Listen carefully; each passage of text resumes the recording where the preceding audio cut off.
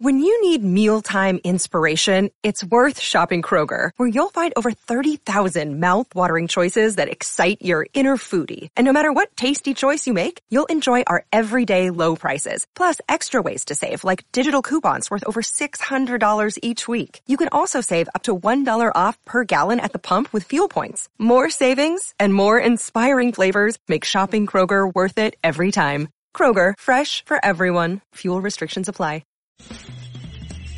This is The Other Side of Midnight with Frank Morano. They're running a strange program, y'all. Talk Radio 77 WABC. Now, here's Frank Morano.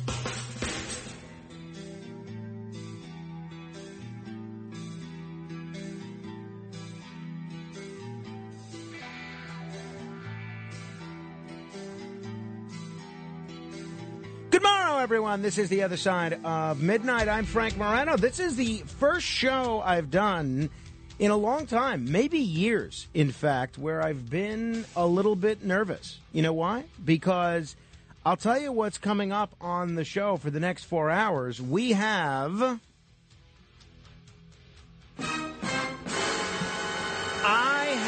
absolutely no idea. This is, for the next 4 hours, Frank Morano's Magical Mystery Show. I have no idea how many guests are going to be on the show today. I have no idea who they are. I have no idea what they're going to be talking about. I have turned the rein. I have no idea when they're going to be on. I have turned the reins. I have no idea if they're going to be in studio or on the phone, or via Opal or Zoom or Skype or any of the other ways that we connect with guests. I have turned the reins of this program for the next 4 hours over to Matt Blaze, Alex Barnard, and Jennifer Grodd. They have booked all of the guests that we're going to have on. I don't know if that means we're going to have one person, 2, 3, 4, 5, and I don't know what we're going to be talking about. I am not going to know the identity of the person or persons that are going to be on this show until right before the interview begins. Why are we doing this? One, I thought it would be fun. I thought it would be sort of a nice change. I thought it would add a level of unpredictability. Two, a couple of the other listeners that heard an interview that I did with this person or that person that they thought was pretty good, they said, well, you know, it would be fun to hear Frank Morano embark on an interview challenge where we'll see if he could do one of these interviews without knowing anything going in. So we'll see. This could be the greatest disaster in the history of radio, or we could find out that I have been wasting all that time preparing for all these interviews that I've done over the years. We'll see. But so Matt and Alex, just let me know if we have somebody scheduled, and just let me know who they are, and we'll go to them. Or if they're in studio, I guess you could just walk them in. Now, there's a number of other subjects that I want to get to that don't involve guests, and one is a story that I find very sad. Now, I've talked about the situation involving John Hinckley before, and I've tweeted about it, and I've looked at it pretty closely. John Hinckley, of course, is the man who shot President Ronald Reagan back in 1981 and shot James Brady. President Reagan, thankfully, was able to recover and live many happy years after that, and go on to be president for another 7.5 years after that. But James Brady, his life was never the same. He was never able, he was permanently disabled, and his death was hastened tremendously, and his life was completely different because of that shooting from John Hinckley. Now, John Hinckley was clearly mentally ill.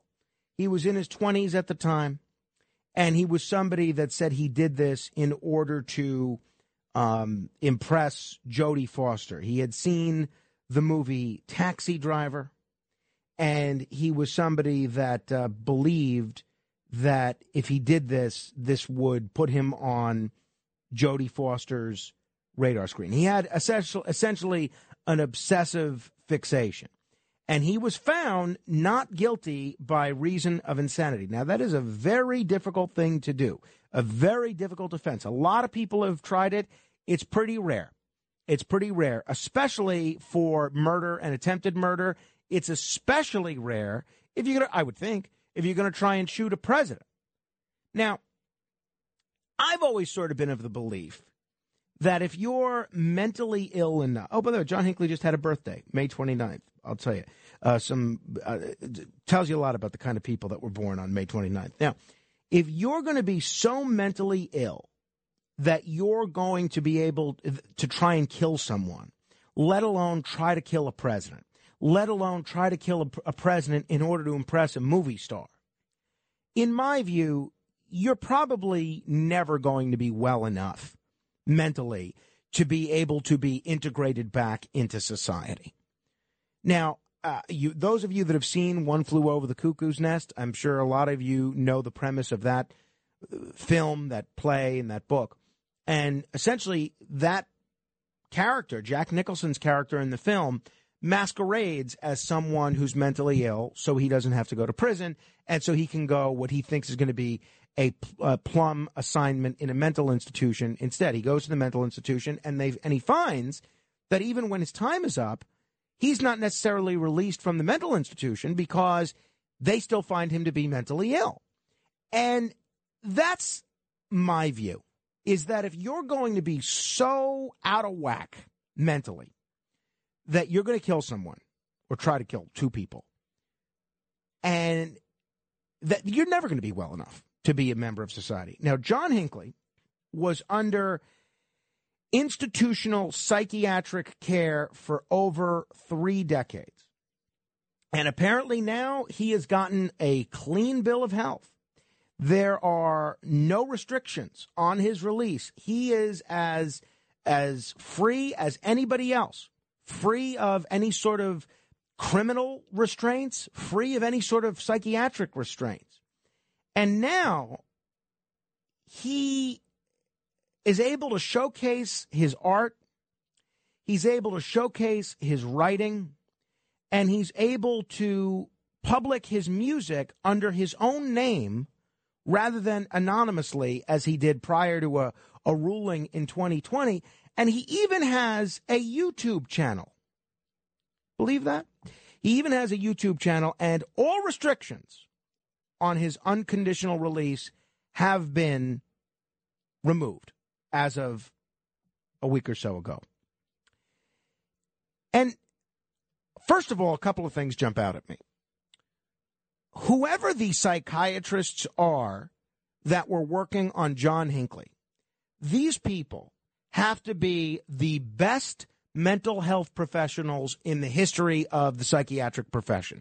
Because if they're going to take somebody who was so out of his mind that he thought he could kill a president and then impress a movie star, and then within a few short decades, 30 years, which when you're talking about mental illness is not necessarily that long of a time, you're going to take somebody and treat them for 30 years, and all of a sudden they're going to be right as rain and able to function in society. We need to know whoever the psychiatrists are for John Hinckley, and they need to be celebrated as Sigmund Freud 2.0. They need to be conducting master classes on everything and everybody that has mental restrictions and mental issues, because these people are clearly masters. Either that or something else was going on here. Now, I don't think something else was going on. I do think John Hinckley was mentally ill, and I'll go along with their diagnosis is that he's well enough to join society. I just think it's amazing that you can have that amount of a turnaround. But here's my problem. Why do you know who John Hinckley is? The only reason you know who John Hinckley Jr. is because he tried to kill the president and because he permanently maimed the president's press secretary, James Brady. And now, John Hinckley Jr. is set to perform at the Market Hotel in Brooklyn as a musician in a sold-out show. This show in Brooklyn is sold out. And as best I can tell, Hinckley himself is keeping the money for this. He's getting paid, and he's going to take the stage. I don't know what the date is, but it's a 1-hour show. Oh, it's July 8th. Okay. And no, it's a show, prime time, 7 p.m. on July 8th. They're calling this the John Hinckley Redemption Tour. And there were also supposed to be appearances in Connecticut and Chicago. Those appearances have been canceled. But here's my issue with this. And I'm not saying this because he tried to assassinate President Reagan or because he tried to kill James Brady. I would be saying this if he tried to kill anybody, but especially for reasons so bizarre and unhealthy as to impress a movie star. John Hinckley is about to make a whole lot of money. How much, I don't know. He's about to make a whole lot of money as a musician of people that are going to see him, not because he's this great musician, but he's about to make a whole bunch of money as a musician because he's developed all this notoriety from trying to kill a president. And I don't think that's right. You know, the whole premise of the Son of Sam law is that you should not be able to profit from your crimes. And look, it might have taken John Hinckley 40 years here, but Hinckley is about to profit from his crimes. Here's a man, the only reason he's famous or infamous, the only reason the world knows who he is, the only reason anybody's following him on Twitter, the only reason anyone's following his YouTube channel is because he tried to kill a president. And he's about to make a whole bunch of money in an era where, you know, I have friends and relatives that are musicians. It is tough to make a living as a musician. It's tough to get booked in a hip Brooklyn venue like this for a live show, let alone to sell it out. The only reason he's able to do this is because he was insane enough. That's not my determination. That's the court's determination and his doctor's determination, and his own claim is because he was insane enough to try to kill someone. Here's what worries me, though. I don't think John Hinckley's going to hurt anybody again. Here's what really worries me. I worry that a 17, 18, 19, 20, 21-year-old musician, artist, actor, comedian, aspiring radio talk show host, podcaster, whatever, author, novelist, whatever. I worry that they're going to see this and say, oh, my goodness, this could be my big break. All I need is a greater market for my music. All I need is a broader platform for my art. All I need is people to know who I am and discover my comedy, and then I'll be a big star. Okay, maybe I'll have to go to a mental hospital for 20 or 30 years or 40 years, but then I'll be able to play to sold-out shows in places like Brooklyn and do a Frank Morano redemption tour. And I am very concerned, honestly, and this is not shtick, this is not hyperbole.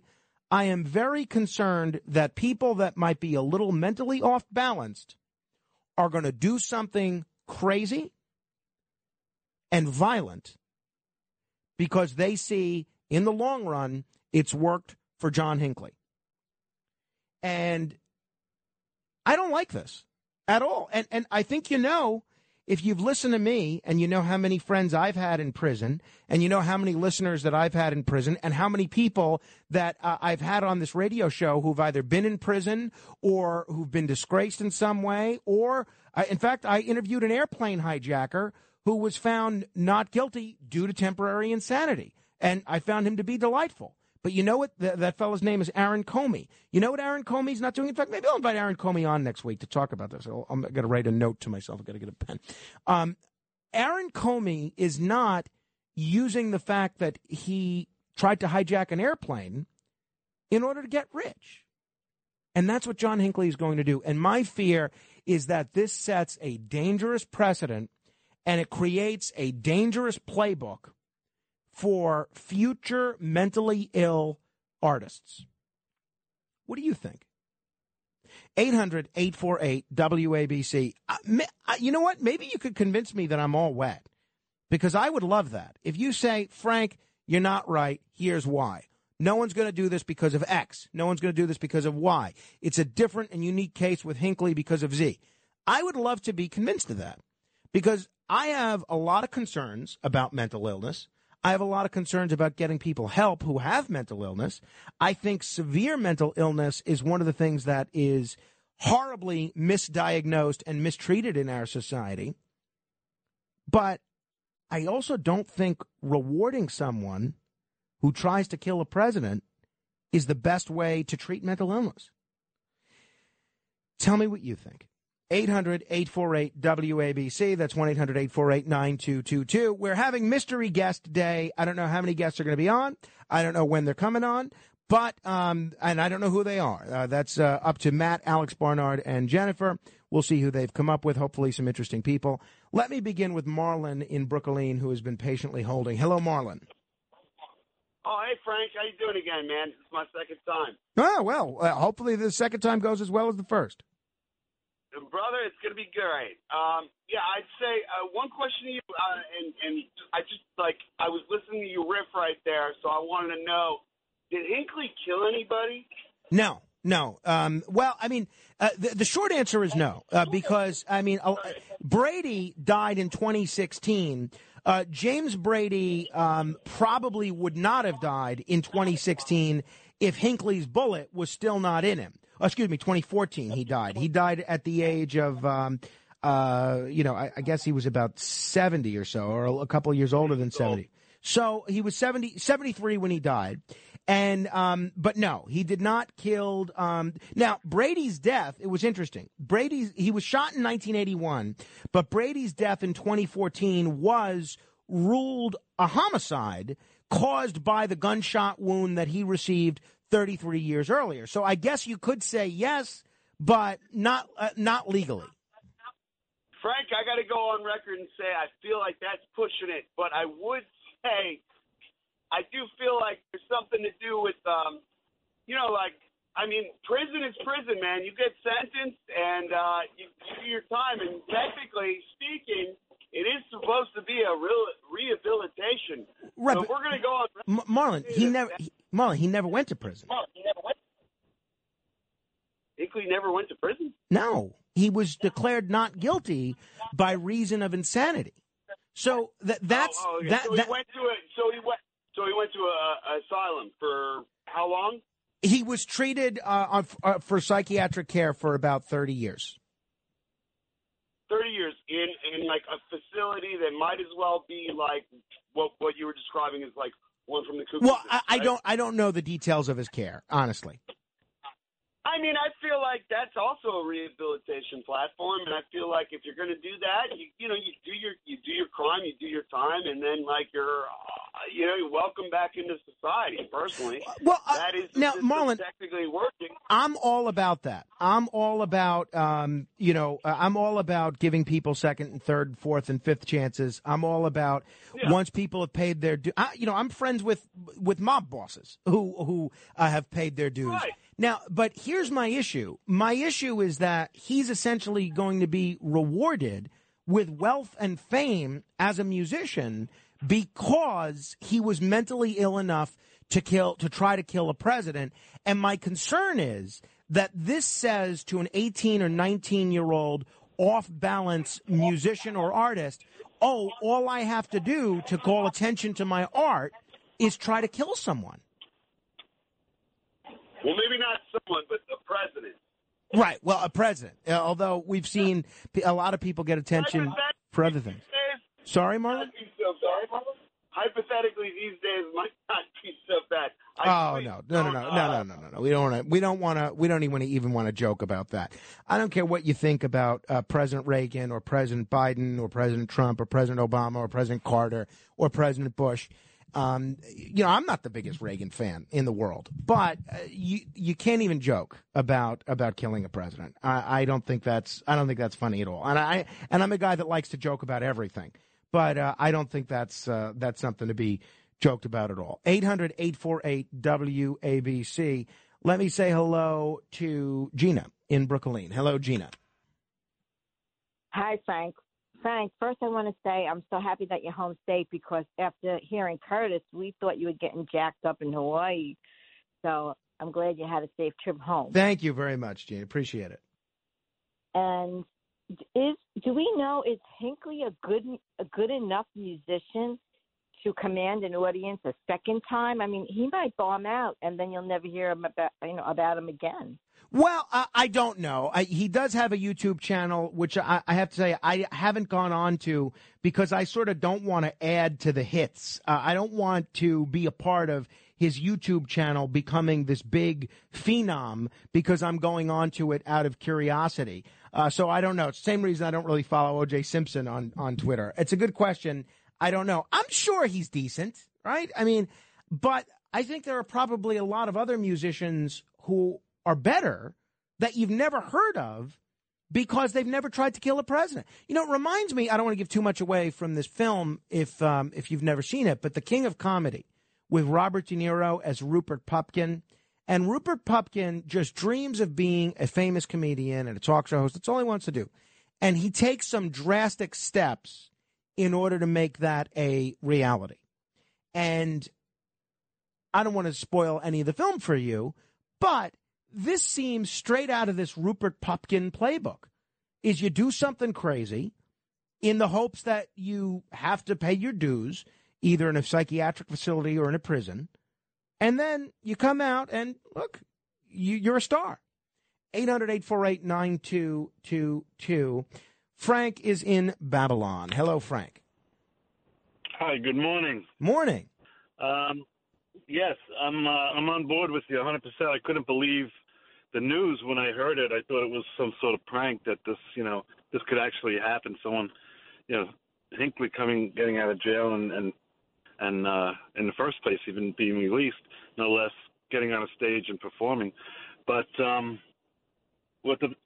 just wanted to mention that there's another casualty in the attempt. Was Tim McCarthy was a Secret Service agent that took a bullet in the stomach that potentially could have killed Reagan if he didn't block it, but use his body as that's a good point. As a shield. I'm glad you mentioned that. That's a good point. And he's a federal officer, and this is just another slight. Of course, James Brady is mentioned. Of course, the president himself. But how does somebody get out of prison? After 30 years, having done these things, to perform on a stage and be a musician or an entertainer of any kind. And also what you mentioned about this being a possible catalyst for people on the edge or, with mentally disturbed in order to become famous. If they want to have these starstruck aspirations. Isn't that case with Jesse Smollett similar in some respect? Because didn't he concocted a story. I mean, he didn't hurt anybody else, but he concocted a story of himself being beat up because on a racial type of thing to further his career. Yeah, I think. Well, again, I want to say one thing just to again correct the record because you used the term prison a couple of times. Hinckley was never in prison. Didn't do any time in prison. I think the Smollett situation is similar, but it's a little different. So I think Smollett did stage that incident, that supposed hate crime against himself, and then made false police reports about it for publicity. Now, I've known a lot of people that have done that. My friend Bobby staged his own kidnapping for reasons that are still a mystery to me. Curtis Sliwa staged his own kidnapping for publicity. But in the case of Smollett or Curtis, they didn't do that because they were mentally ill. They did that because they were seeking publicity. Now, you're right. If Smollett gets, if he becomes an even bigger star now in a year or 2 years, I think that's going to send the same message that if you want to get ahead as an actor, all you have to do is get caught faking a crime. And if you're willing to go through roll the dice at the criminal justice system, we'll see what happens. But it's a good point, Frank. Thanks for the call. We're going to continue with your calls in a minute. Matt, do we have a guest next? Do you know? Not next. No, okay. We'll continue with your calls next. I have a few other things that we'll get to as well. 800-848-WABC. That's 800-848-9222. It's Mystery Day here on the other side of midnight. If you want to know who's coming on the show, talk to our illustrious call screener, Ryan. Maybe he'll tell you. Maybe you'll give me a hint. 800-848-WABC. This is the other side of midnight. Straight ahead. WABC.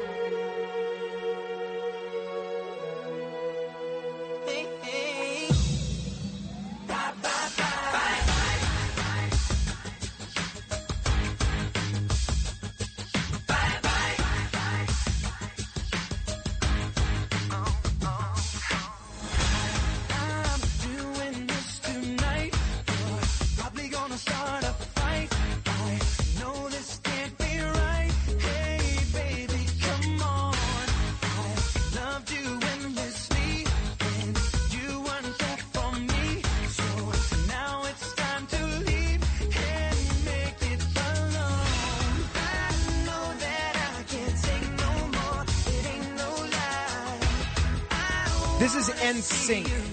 I know this wasn't on my list, was it? Well, this was one of yours, yeah. Okay. NSYNC. I get all those boy bands confused. This song's not bad. It's kind of catchy. There's NSYNC, there's the Backstreet Boys, and there's 98 Degrees. Honestly, I don't know which one was which, and I don't know which song belongs to which band. I know who some of them are. I know who Justin Timberlake is, for instance. Which one was he? Was he NSYNC? Yes. So that's him. Lead singer. Yes. This is him, then. Yes. See, I tell you, he is very talented. I actually think as an actor and singer, because I've heard some of his solo songs, I actually think he is, and I know people are going to think I'm crazy when I say this, I think there's a strong case to be made that if you look at the success that he's had in such a variety of different mediums, there's a case to be made that he is this generation's Elvis or Frank Sinatra.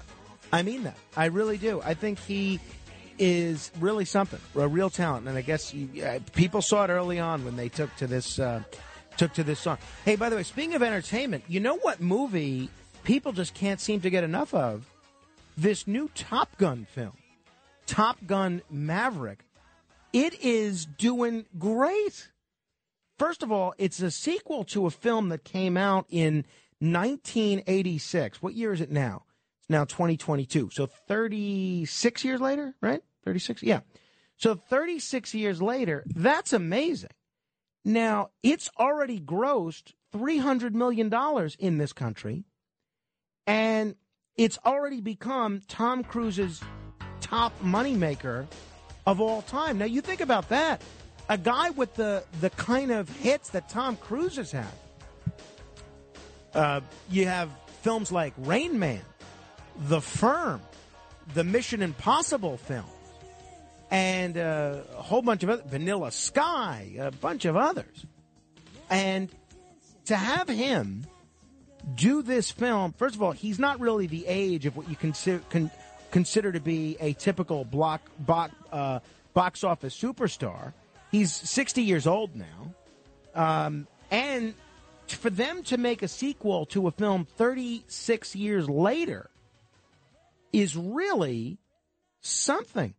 I think we're going to see it. I don't know when. I don't know when we're going to have a chance to get to the movies. But I'm curious if people have seen it, if it's worth seeing. Because so far I haven't heard any negative reviews about this, which is pretty rare. So, I love that whenever there's a sequel that comes out a long time later and it does well. The Color of Money was a sequel to The Hustler with Paul Newman in both roles. Very different type of film, but it was a sequel, and I think it came out like 26 years later. I thought that was a long time, but this is a decade longer than that.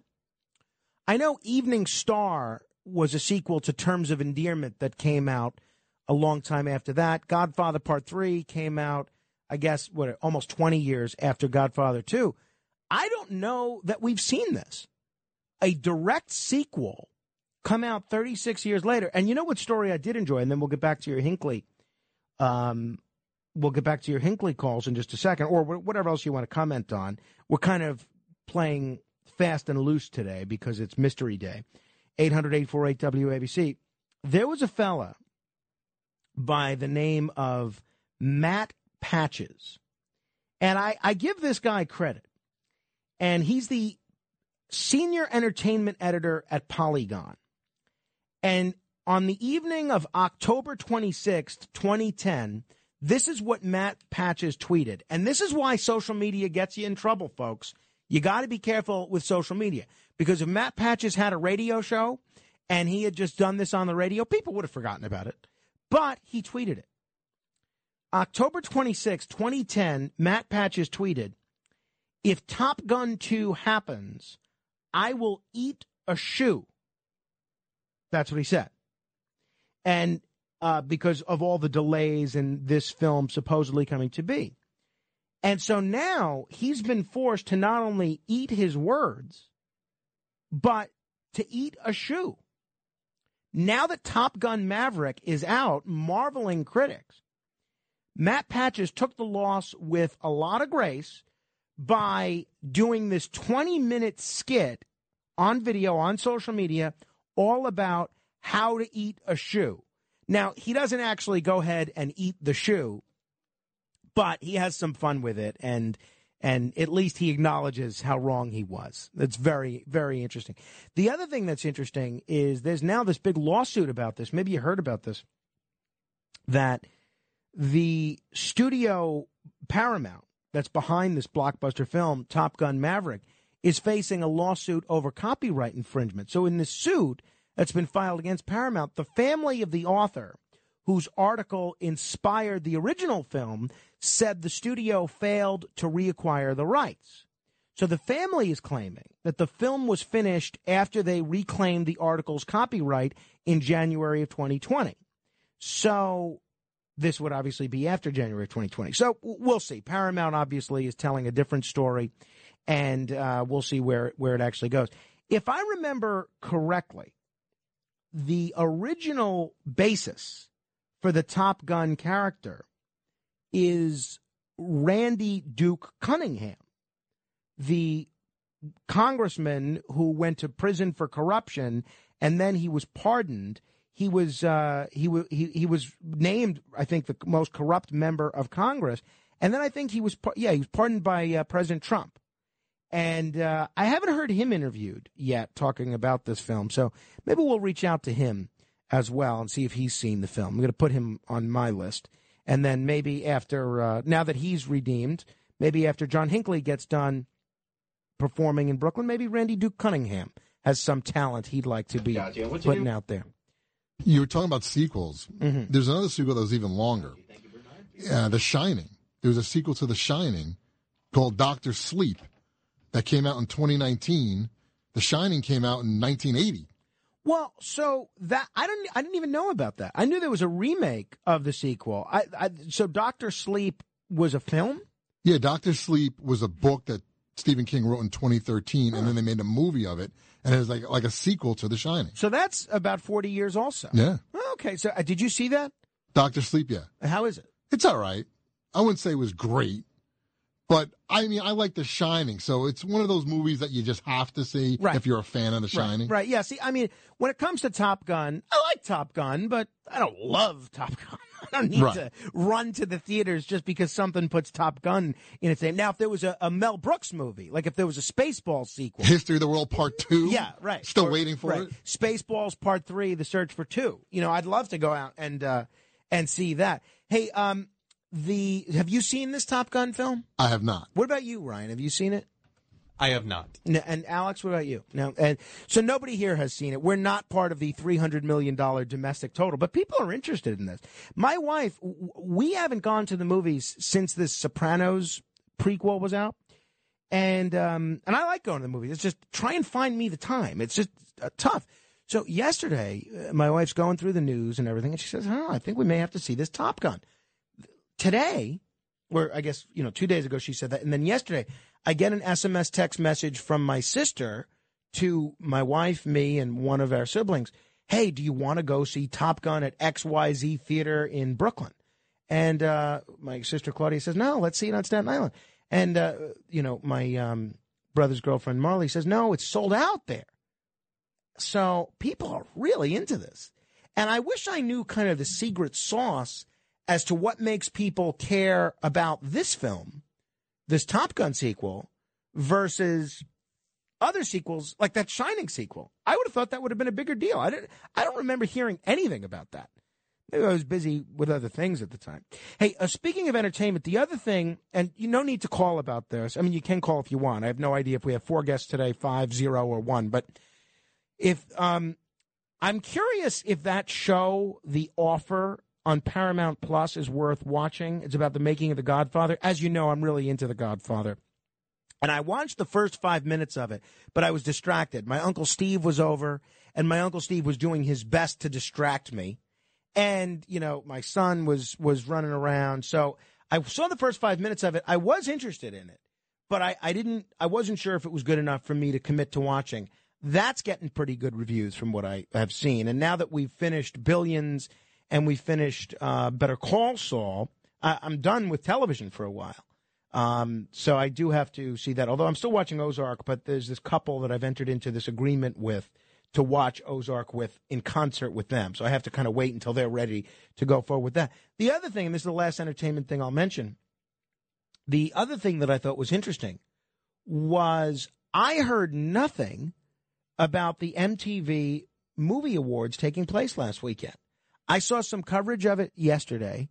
I love the MTV Movie Awards. I've always loved it, and I would have watched it if I knew that it was going to be on Sunday. Especially being in Hawaii, I probably it was probably an opportune time for me to watch it. And I didn't hear anything about it. I feel like maybe that's an award show that's just sort of lost its luster. All right, 800-848-9222. You want to comment on Hinckley, Top Gun, The Offer, The Shining, anything, the MTV Movie Awards, you name it. The concept of Mystery Guest Day, whatever. 800-848-WABC. That's 800-848-9222. Let me say hello to Joe in Lawrence Township. Hello, Joe. Hello. A great show, as usual, Frank. Thanks. And I hope your mystery guest is not John Hinckley tonight. So, well, I would actually like that. I have some questions for John Hinckley. Well, my question to you is, the thing that we're talking about is John Hinckley, but what I find more intriguing is God's name is in that audience that's spending the money and the time to go see a guy who named this Brady, who was such a terrific guy, and named him, almost killed our president, shot a Secret Service guy in the stomach. Who are the folks that are sitting in that audience? I'd be more wary of them than Hinckley at this point. That's a great point, Joe. And I don't. So do you think that the people that might go to see a show like that are folks that have some sort of fetish for violence? I just think there's always been the G.G. Allen sort of fans, if you remember that guy. There's always been people that like to see fringe entertainment. But I'm with you. I wouldn't give a dime for somebody that maimed a guy who had to live the rest of his life with a bullet still in him, that couldn't walk, that changed the direction of his entire life. And that's just one of the three people that he hurt. I wouldn't even spend 2 seconds giving him the time of day. I don't care what kind of fixing his brain took over those 30 or 40 years. The fact is that he almost killed our president, for crying out loud, and it's really not somebody that I'd want to spend a dime on at all. Yeah, I'm with you. As to why those. Oh, sorry, I didn't mean to overstep. No. Please go ahead. I just don't understand the audience, because to me it's either fascination with the oddities of life to go in and see this guy, or they generally like his music from. Well, Joe, and thanks for the call. They may like his music, but they wouldn't have even heard his music if his name was John Hubert. I mean, forget it. I mean, they wouldn't even know they would never know what John Hinckley's music sounds like unless he killed a president. And again, that's where I'm coming down on. I'm concerned not about John Hinckley. I'm concerned that this sets a playbook. I have always, my whole life, I've only wanted to be a radio talk show host or something like this, And so I would study the careers of everybody that I listened to in radio. And then when I got to be a little older, a teenager in my early 20s, I reached out directly to all of my favorite talk show hosts and asked them essentially about their path to becoming a talk show host. And there's no one way to do it. There's a bunch of different ways. But I would take it all in, and I would say, oh, maybe I can emulate this from this person. Maybe I can emulate that from that person. Maybe I can do this like that person did. I'm concerned that an aspiring musician who's been struggling for years may look at this and see this as their ticket to fame in 30 years. And I think that's the dangerous aspect of it, is are we creating more Hinkleys by going to see this guy's show? 800-848-WABC. That's 1-800-848-9222. Joe is in Bedford. Hello, Joe. Yes, thanks. First, congratulations on one of the most reasonable shows and one of the nicest people to have one. So, well, that's nice of you, Joe. Thank you. Oh, absolutely. I love the show, and it's hard for me to get most of it because I'm an early riser. So when I saw the show, the movie was packed. I saw it in Ridgefield, Connecticut, and I said, what is this? And then I started to reflect, and maybe it was promoted in a superior way. But I made a list for my friends of 10 things they liked in movies, Gone with the Wind or military.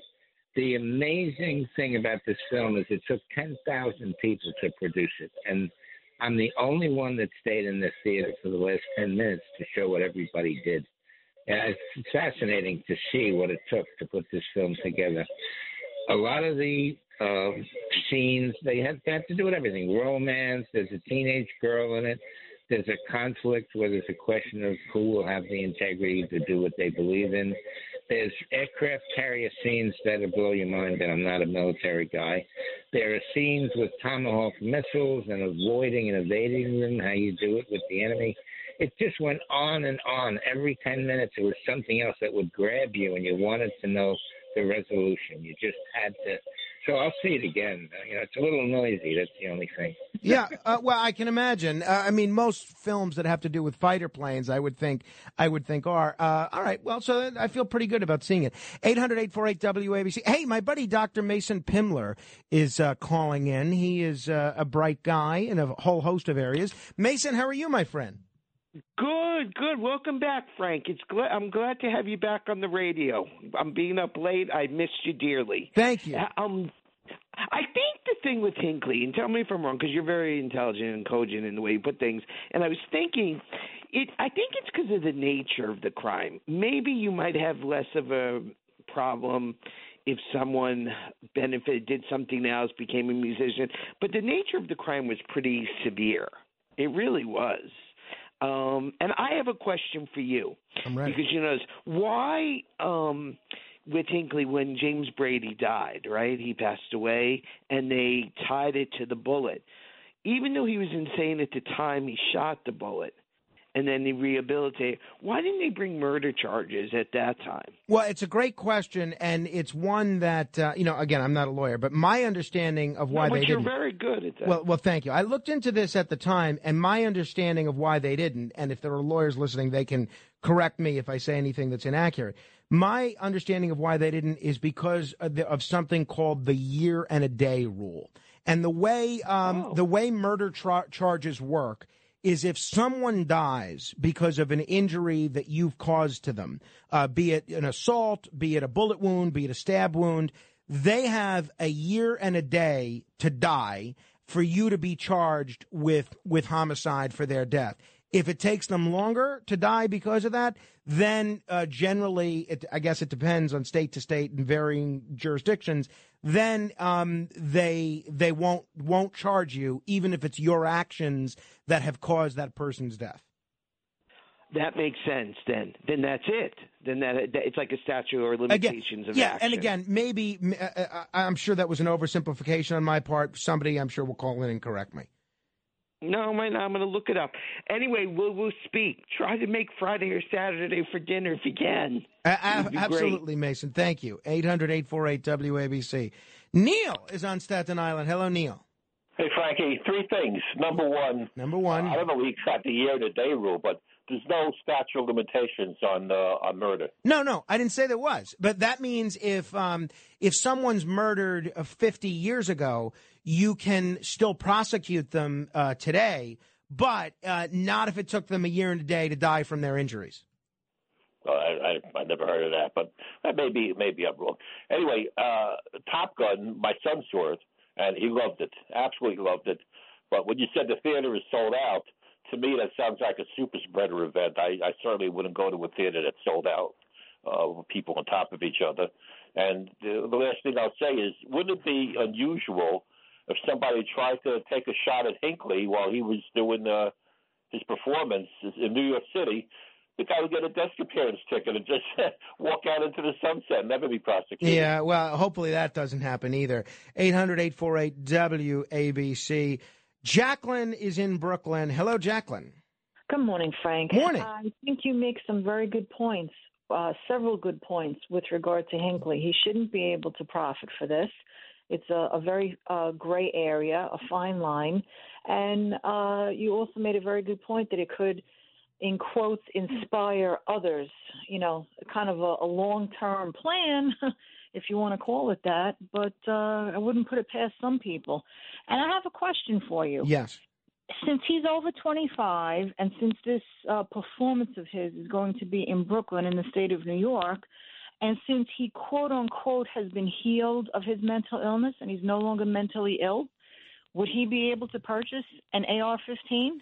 It's an excellent question. So I don't know what his state of residence is, but my understanding is he would not have been able to purchase a gun of any type, any kind of a firearm, until a week ago, right? But now that his restrictions were unconditionally released last week, now my understanding is he has all the rights to purchase a firearm that anybody else does. That's my understanding. What it seems like to me. Yeah, he would not have. There was a restriction that prevented him from purchasing a gun while there was any sort of restrictions on him. But as I read this now, I don't think there is any restrictions on him purchasing a firearm.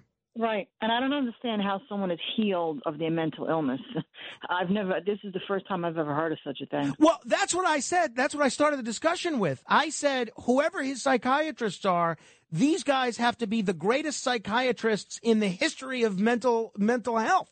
So yeah, I think you're right, Jacqueline. Thank you.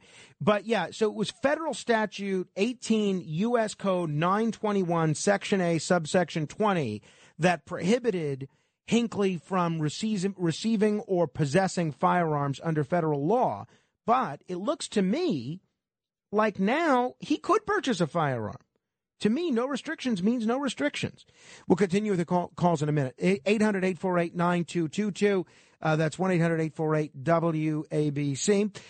The great Obie Murray sent me an SMS text message. He was wanting to know when these mystery guests were going to be coming on, because I guess people want to, it's like watching a fire, watching a car accident, right? Watching a car crash. You want to see how much I'm floundering. At least in Alex Barnard's original rundown of the show, he included internally that one is going to be on at 3:30. I don't know if there are going to be others on before that or after that. So there will be at least one mystery guest on at 3:30. I'm not sure what else we're in store for beyond that. But every time the phone rings, it's a mystery guest. There's 1, 2, 3, 4, 5 phone lines open for mystery callers of all types. 800-848-9222. Straight ahead. WABC. We are New York on New York's Talk Radio 77 WABC. Now, here's Frank Morano.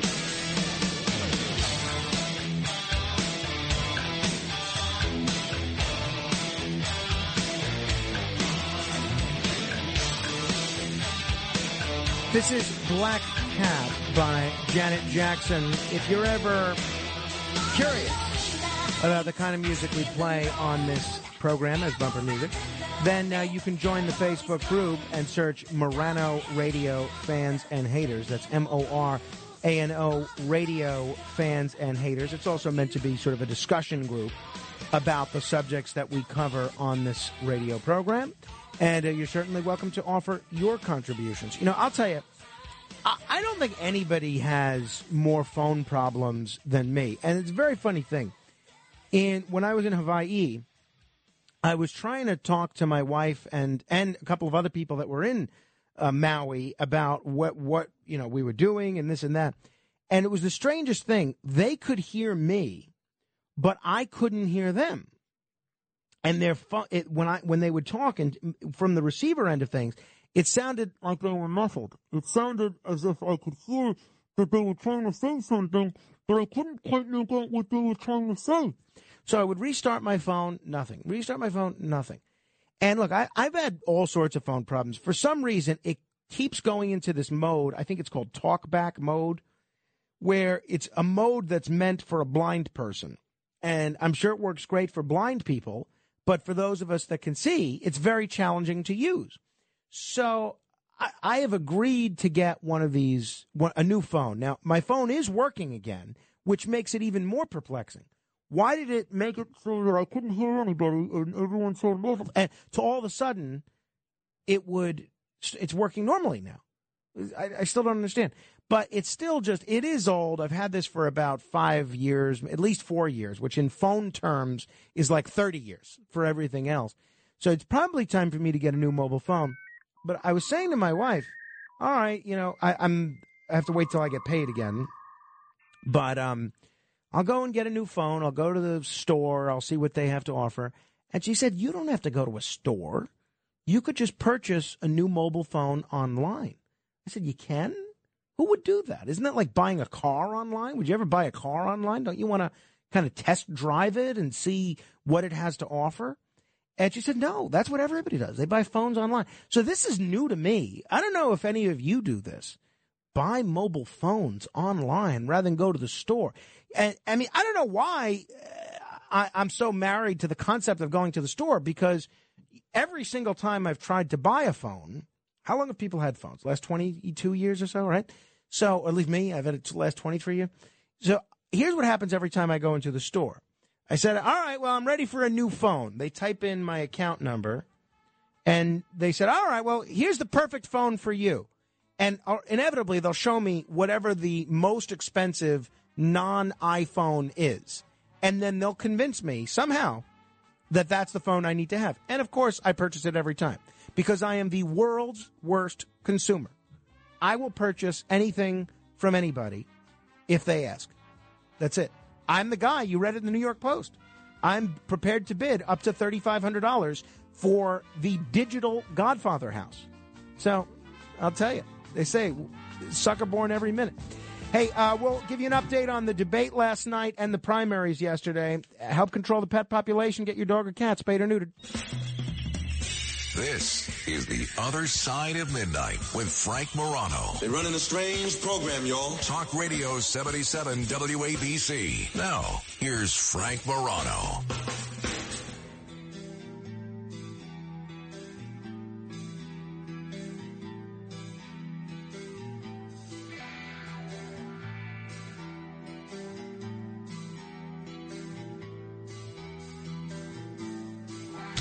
Good morning, everyone. This was The Other Side of Midnight. I'm Frank Morano. Yesterday was the first debate in the Democratic primary contest for governor of New York that included Governor Kathy Hochul. They had one debate on New York 1 that did not include Hochul, but obviously Hochul is the incumbent and the front runner. So this is obviously the one that has gotten the most attention. I'll bring you highlights of this in just a moment. If you're just tuning in, it is Mystery Day. I don't know who the guests are going to be today. I don't know what we're going to talk about. I don't know what time they're going to be on. And we thought this would be kind of fun.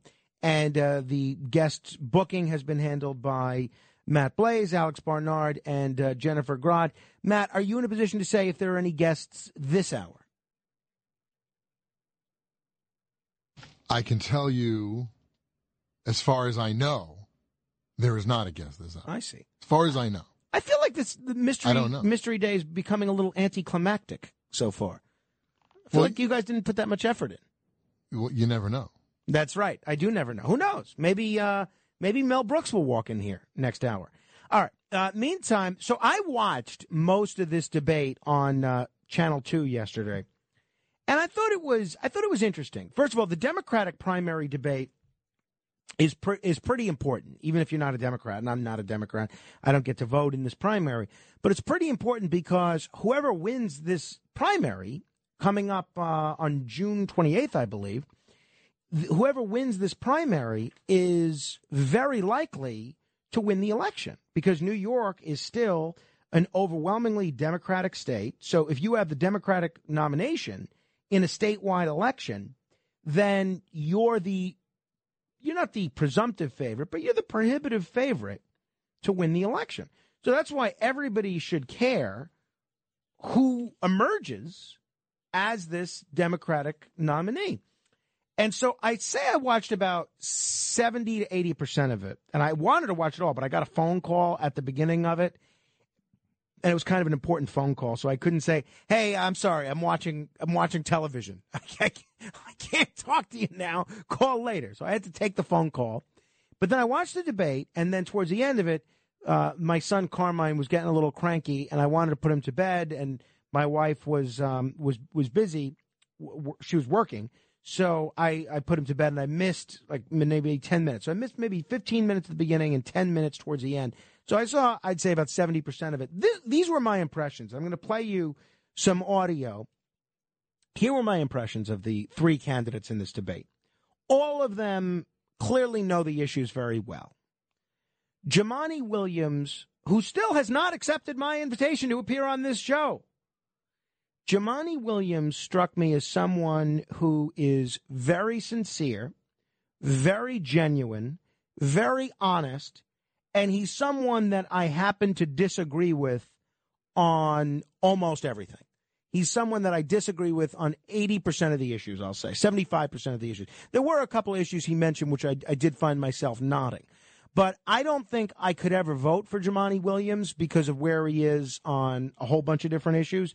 But Jumaane Williams, yesterday and in every previous time I've ever heard him speak, struck me as somebody with a lot of character, who's very honest, who put his record out there, who put his beliefs out there, and he says, this is who I am, this is what I'm running on, vote for me, don't vote for me. He didn't try to beat around the bush at all. I tell you, then I'm watching Congressman Tom Suozzi, and I found myself agreeing with just about everything this guy said. I thought his performance was outstanding. I agreed. There were a few areas where I disagreed with him, but I found myself agreeing with him on about 80% of what he was saying. I thought he was the candidate, after watching this debate, that I would most enthusiastically vote for if I could vote in the Democratic primary. I thought he was great. I thought he was great in terms of issues. I thought he was great in terms of messaging. I thought he was great in terms of pointing out one of his opponent's flaws. I thought he came across as likable. I thought he came across as honest as well. So I thought Suozzi, I thought he hit it out of the park, but that's because I happen to agree with him more. If you agree with Jumaane Williams more, you'd think Jumaane Williams hit it out of the park. And then there's Governor Kathy Hochul. I got to tell you, she came across as clearly very intelligent, which she is. She came across as very well-spoken, which she is. She came across as a nice lady, which I think she is. She came across as the biggest phony that I have ever seen in politics. I'll tell you, I watched an hour of her in this debate, and I didn't get the sense that she was honest about anything. I got the sense that every response that she gave was poll tested, which nothing was really a reflection of her true beliefs. It was just a reflection of what she thinks she has to say in order to get the most votes. She came across to me, and maybe she gets this from her former running mate, Governor Andrew Cuomo. She came across to me as the biggest phony in the world. And I have to tell you, if I were a Democrat or a Republican or whatever, I would never vote for Kathy Hochul. She came across to me as phony as a $3 bill. I don't know what your impressions of the debate were, but you're welcome to give me your thoughts. 800-848-WABC, 800-848-9222. Obviously, with guns being such a big issue now, that was a big focus of this debate because Governor Kathy Hochul just signed this recent gun control measure. Congressman Tom Suozzi on gun control in general and the recent gun control push in New York State. I 100% support giving judges the discretion to consider dangerousness of the defendants who come before them. As you mentioned, Marcia, the same as it is in 49 other states in the United States of America. The governor says she cares about crime, she wants to address crime, but she does nothing to fix bail reform. It's hard to imagine that this governor can continue to say that she cares about crime, but 69% of New Yorkers say she's failing on crime. She says she jumps right in. Well, when it came to the Buffalo Bills Stadium, she got something done that nobody thought could get done. It's so unpopular. It's $1 billion, the most lucrative deal in the history of the NFL. She got that done. She twisted arms. But when it came to bail reform, she didn't engage. When it came to so many other issues that are important to New Yorkers, like enforcing and implementing the red flag law, she didn't engage. It goes on and on with examples of where you can just talk about something, but it's very different to actually get something done. That's why it matters if you're a proven executive who has a proven record of getting things done. Jumaane Williams on gun control. I have to remind folks, as you mentioned, it's in 49 other states. Many of those states have cities whose gun violence is worse than us. That's why you need a governor who has spent their life working on figuring out how to stop the gun violence. I'm proud of the leadership that we took. So you're against the dangerousness. But I want to be clear. I'm part of the leadership that I took in the decade that the governor was supported by the NRA from 2012 to 2018 to help this city become the safest it has ever been. That research, that work that we've done is what I want to take to Albany. From Brooklyn to Buffalo, people are dealing with gun violence in a way that we haven't dealt with in a very long time. It's important to have someone that understands just the press conferences, like Andrew Cuomo did while people were dying due to the pandemic, will not stop people from dying. I'm tired of going from press conference to funeral.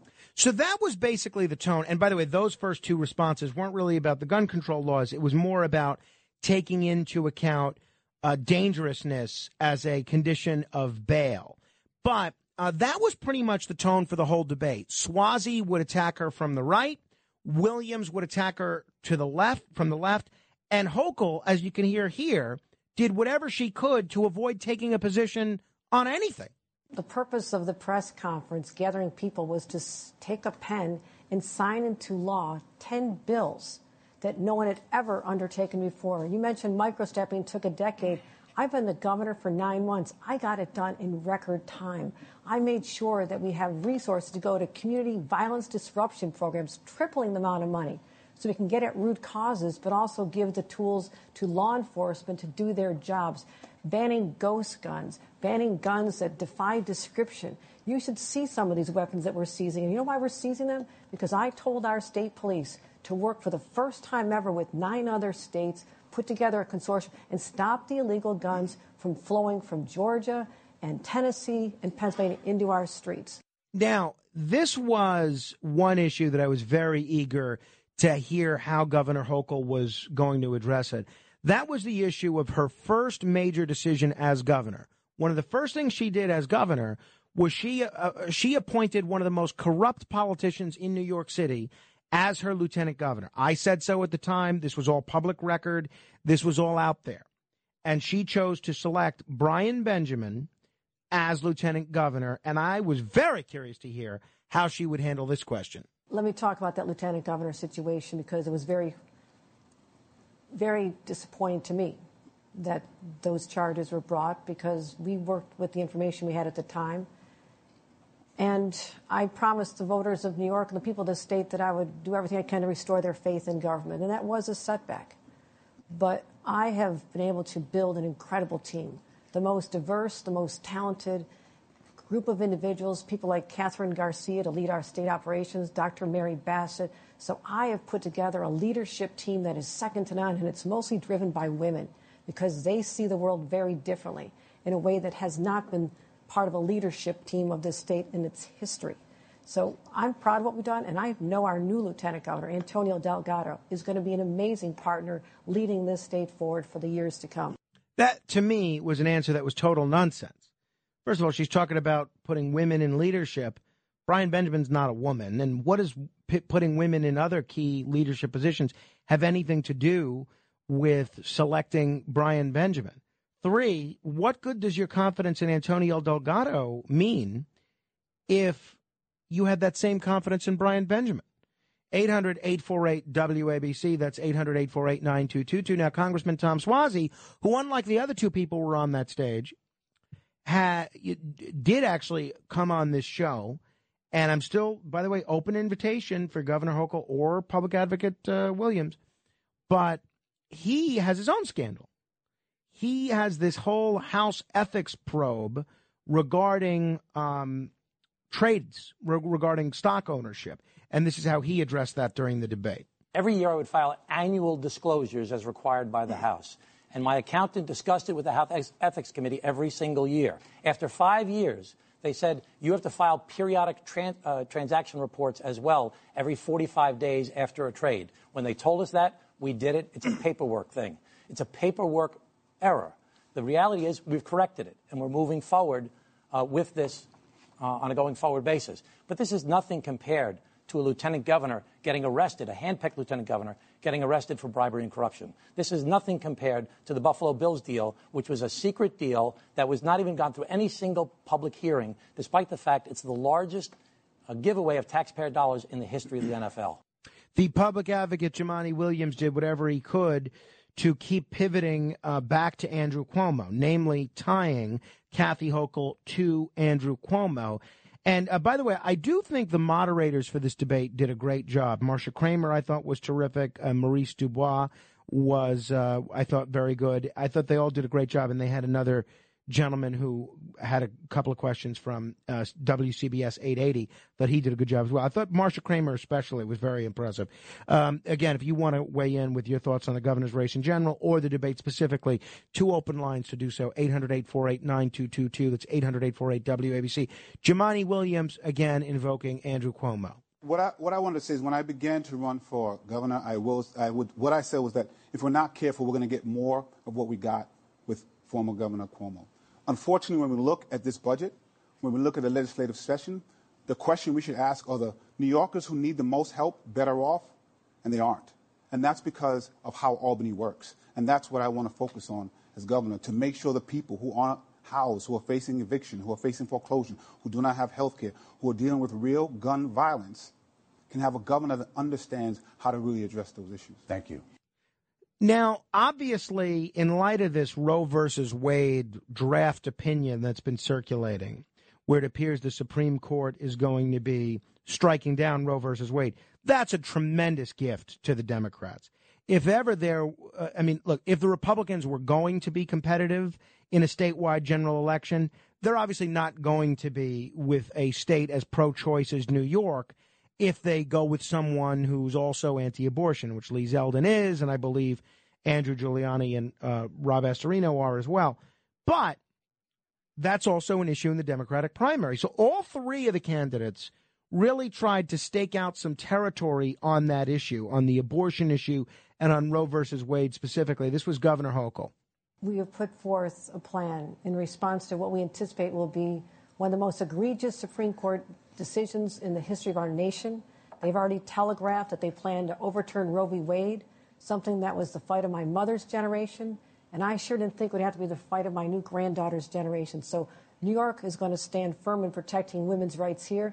The money we allocated from a fund in our Department of Health is to ramp up the services for New Yorkers, to make sure that we have services available for hire more people, to expand their space. We do anticipate people be coming, but we're not using taxpayer dollars to bring people here. That was an idea that was proposed in the legislature. We're simply helping our existing providers be ready. We already have people from Ohio traveling to Western New York to get services now because their laws are already more restrictive. So we need to be ready for them. But my job is to make sure that New York women are not denied these services that as a woman, I take very seriously. Jumaane.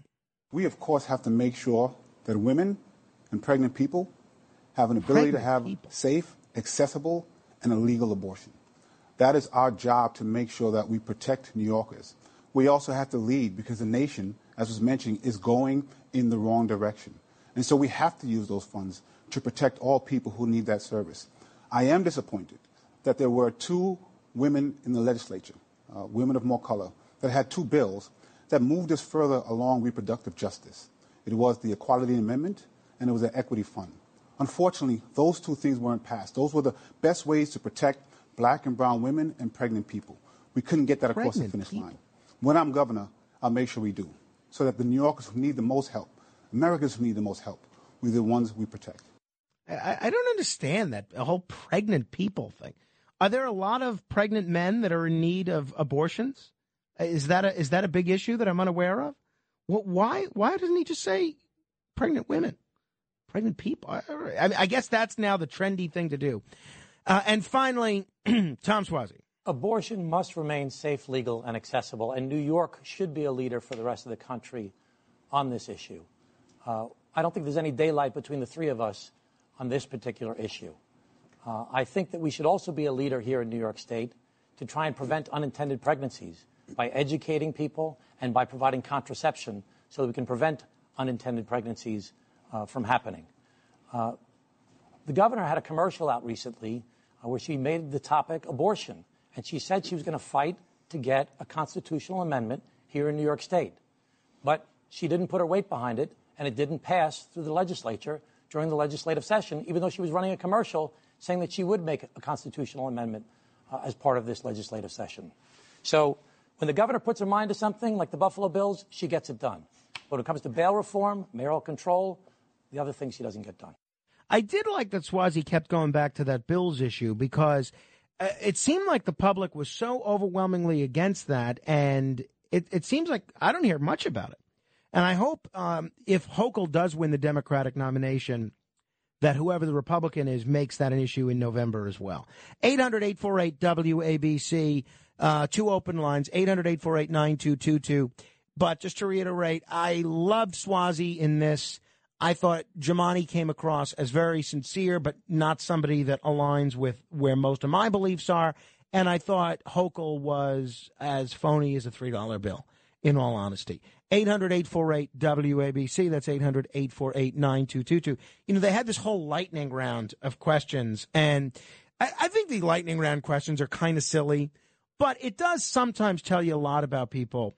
And they asked the three candidates, what's one thing that you can't live without? And I have to be honest, I thought Suozzi was the most honest in his response. He said, my phone. I think a lot of people can relate to that. Jumaane Williams said theater. Really? Really? You can't live without theater? Kathy Hochul said her Bible. Really? Really? I mean, couldn't you read biblical text on your phone also? I mean, I get what she meant, but to me it just came across as pandering. 800-848-WABC. Pete is on Staten Island. Hello, Pete.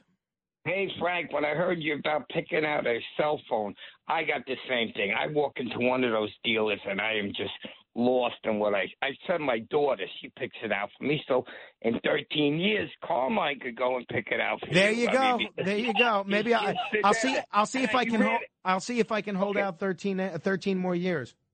Yeah, I wanted to bring up, you just had a commercial run about 20 minutes ago, something about Frankie Russo, podcast.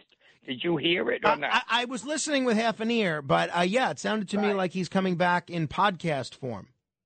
Okay, thank you, because I love you, and I love your show, and Carl and Curtis, and Rita Cosby, everybody, Dominic Carter, and adding Frankie back is a breath of fresh air to me, because I used to enjoy that show very, very much. Great. Well, yeah, thank you, Pete. You know, WABC, it's really continuing to cement its reputation as a multi-platform content provider. We have all sorts of great radio programs. We have all sorts of great podcasts, and I guess Frankie Russo is going to be a part of that now.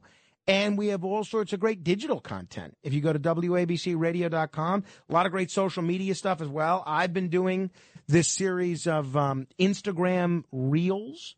And Curtis has been doing some short-form Instagram video as well. So, yeah, I mean, we are not just a radio station anymore. We're still a radio station, but we're doing everything. And I guess Frankie Russo is going to be a big part of that. 800-848-WABC. Steve is in Manhattan. Hello, Steve. Hochul is weird looking. And Big Frank, welcome back. I know this audience feels I've been ignoring them, but I've been in big demand down the dial with all the sports. They want my commentary. Yeah, no, we appreciate you making some time for us. Right. I just, first of all, with the phone, Frank, you got to get a 5G model. They're phasing out 4G. That's the whole thing. Your phone has to be a 5G model because if you're in a situation where you can't pick up 5G and 4G, your phone isn't going to work anymore because you don't have the backup. 5G is now the signal that's going out. 4G is the backup. If you have an older phone, in certain areas it won't work, folks. That's simple. I just want to say something first about Andrew Cuomo. This is never mentioned. I mean, there's a million reasons why the left wanted him out of there.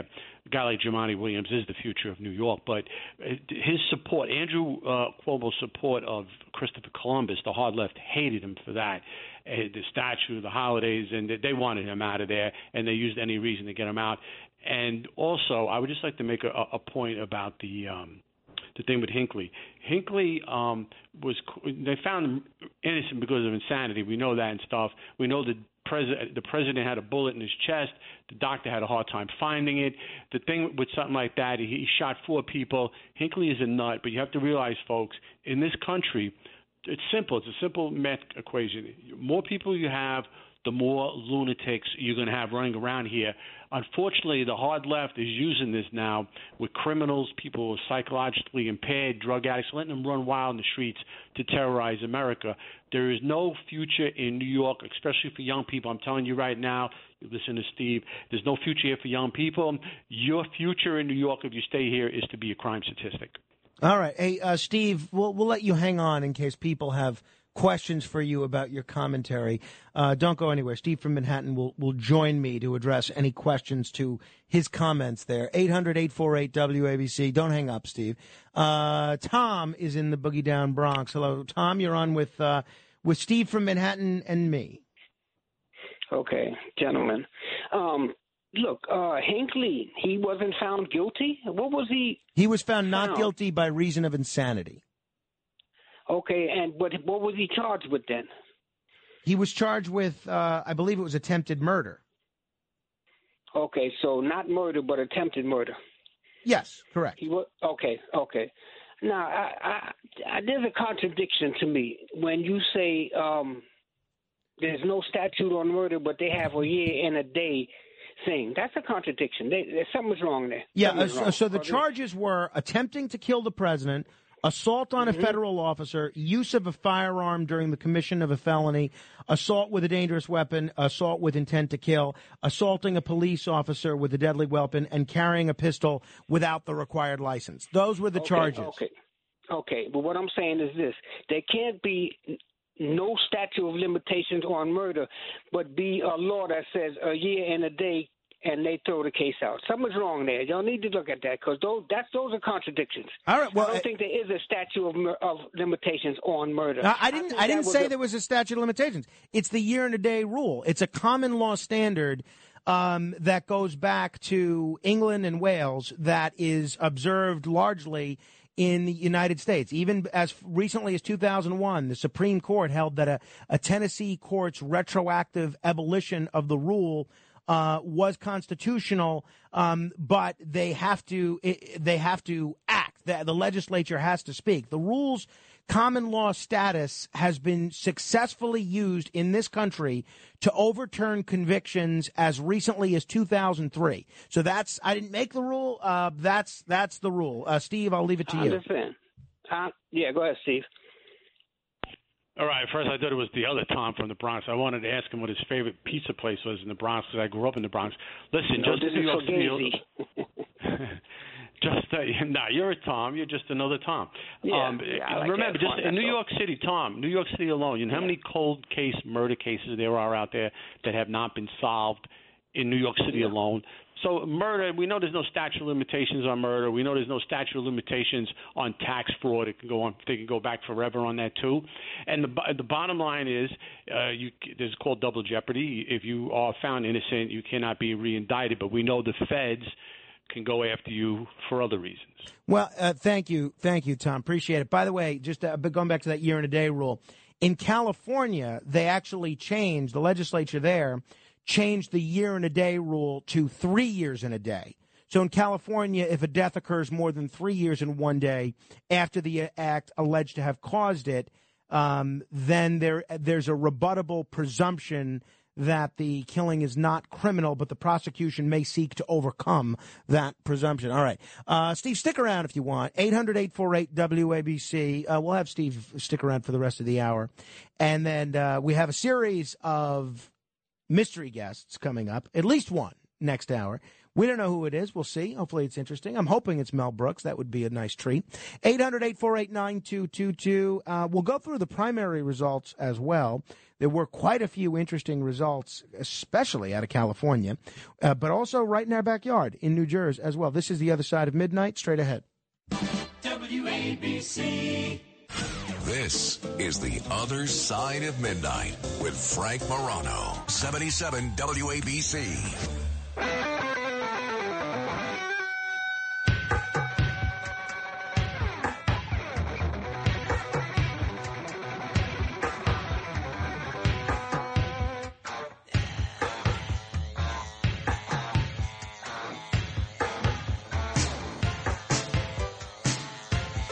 This is The Other Side of Midnight. I'm Frank Morano. Yesterday was primary day in 7 states, including right in our backyard in New Jersey. But a lot of the interesting races that I've been paying attention to were in California. I don't think there was a more interesting race to watch than the recall election in San Francisco, where it appears that Kessa Boudin, who was just elected a couple of years ago as a progressive DA, he has been recalled pretty handily as well. San Francisco, which is a very progressive city, it's funny. I was talking about going to the San Francisco airport yesterday, and a listener that I think lives near there says, "Oh, I'm sorry you didn't get to take advantage of our homelessness and crime." Apparently, it's not just Republicans and independents that are fed up with crime. In San Francisco, they have recalled the district attorney there. Here's the other interesting election result out of now. The way the elections work in California is everybody runs in the first round of a nonpartisan primary, and then the top 2 vote getters advance to the general election. So you could have 20 Democrats and 5 Republicans, and then you could have the top 2 candidates be 1 Democrat and 1 Republican, or you could have them be 2 Democrats or 2 Republicans. The Los Angeles mayor's race was very interesting. The candidate that is leading right now, and this could change a little bit after mail-in votes are counted, but the candidate that appears to have finished first is a gentleman named Rick Caruso, who is a billionaire developer who spent a ton of money and made the whole focus of his election crime. And he's a former Republican. You know, it's funny. And he finished ahead because there's going to be a second round where he and this person that finished second are going to advance. But the person who he finished ahead of was Congresswoman Bass, who's represented Los Angeles for a long time and who has a very progressive record. So I think in L.A. as well, which is a heavily liberal Democratic city, you're seeing a lot of Democratic primary voters upset with the crime issue. You know, last year when we had the mayor's race, John Catsimatidis talked openly about the fact that he was wondering if he should run as a Democrat. I do wonder if, after seeing what we're seeing in L.A. and San Francisco, maybe if he would have run in a Democratic primary with New York as upset about crime as they are, maybe he could have won a Democratic primary. Imagine that. So we'll see. Hey, in New Jersey, there's some interesting results. Ian Smith, who's that guy, that gym owner that gained a lot of fame during COVID for opening his gym, he lost the primary he was running in to Bob Healy. Tom Kean Jr. won his primary, so he's going to face off against Tom Malinowski for a rematch in the general election. I think Tom Kean Jr. could actually win that seat, by the way. On the Democratic side in New Jersey, I don't love this. I mean, I don't know much about the person I'm about to reference, but I don't love political legacies in general, and I'm not crazy about his father, but I don't want to hold the sins of his father against him, although it seems to me that if his name was, again, Smith, he would have gone nowhere. The winner of the Democratic primary in New Jersey for the 8th Congressional District, overwhelming winner, is Bob Menendez Jr. So Bob Menendez Jr. in a heavily Democratic district appears likely to go to Congress now. So we're going to have two Bobs Menendez in the United States Congress, one in the Senate, one in the House. So that's that. No other big surprises out of New Jersey from what I see, unless I'm missing anything there. But in San Francisco, that's the big surprise of the day. Kessa Bodine has conceded defeat. He told his supporters that this was never about one vote count. It was never about one election night party. This is a movement, not a moment in history. Now, I agree with him that this is a moment in history, but I think he's on the wrong side of history, personally. 800-848-WABC. Steve in Manhattan, any thoughts about the primary results? Not really. I really believe that the biggest issues of the day are never being addressed, and some of these candidates are such phonies, and you brought up with Hochul. I heard Hochul one time being interviewed by Cindy Adams, and Hochul said that when she was in high school, she worked in a pizza place. And on her graduation day from high school, she said that the pizza owner who she worked for told her if she didn't show up that day of her graduation, she was going to be fired. This woman was lying like there was no tomorrow. But that's what they are. They are phonies. They'll concoct any type of story for sympathy or to gain any type of advantage over their opponent. The woman is a phony, and she is, believe me, she's a weird-looking woman if you ever see her in person. All right, well, let's go to Chris in the Catskills. Hello there, Chris. Chris, we got you?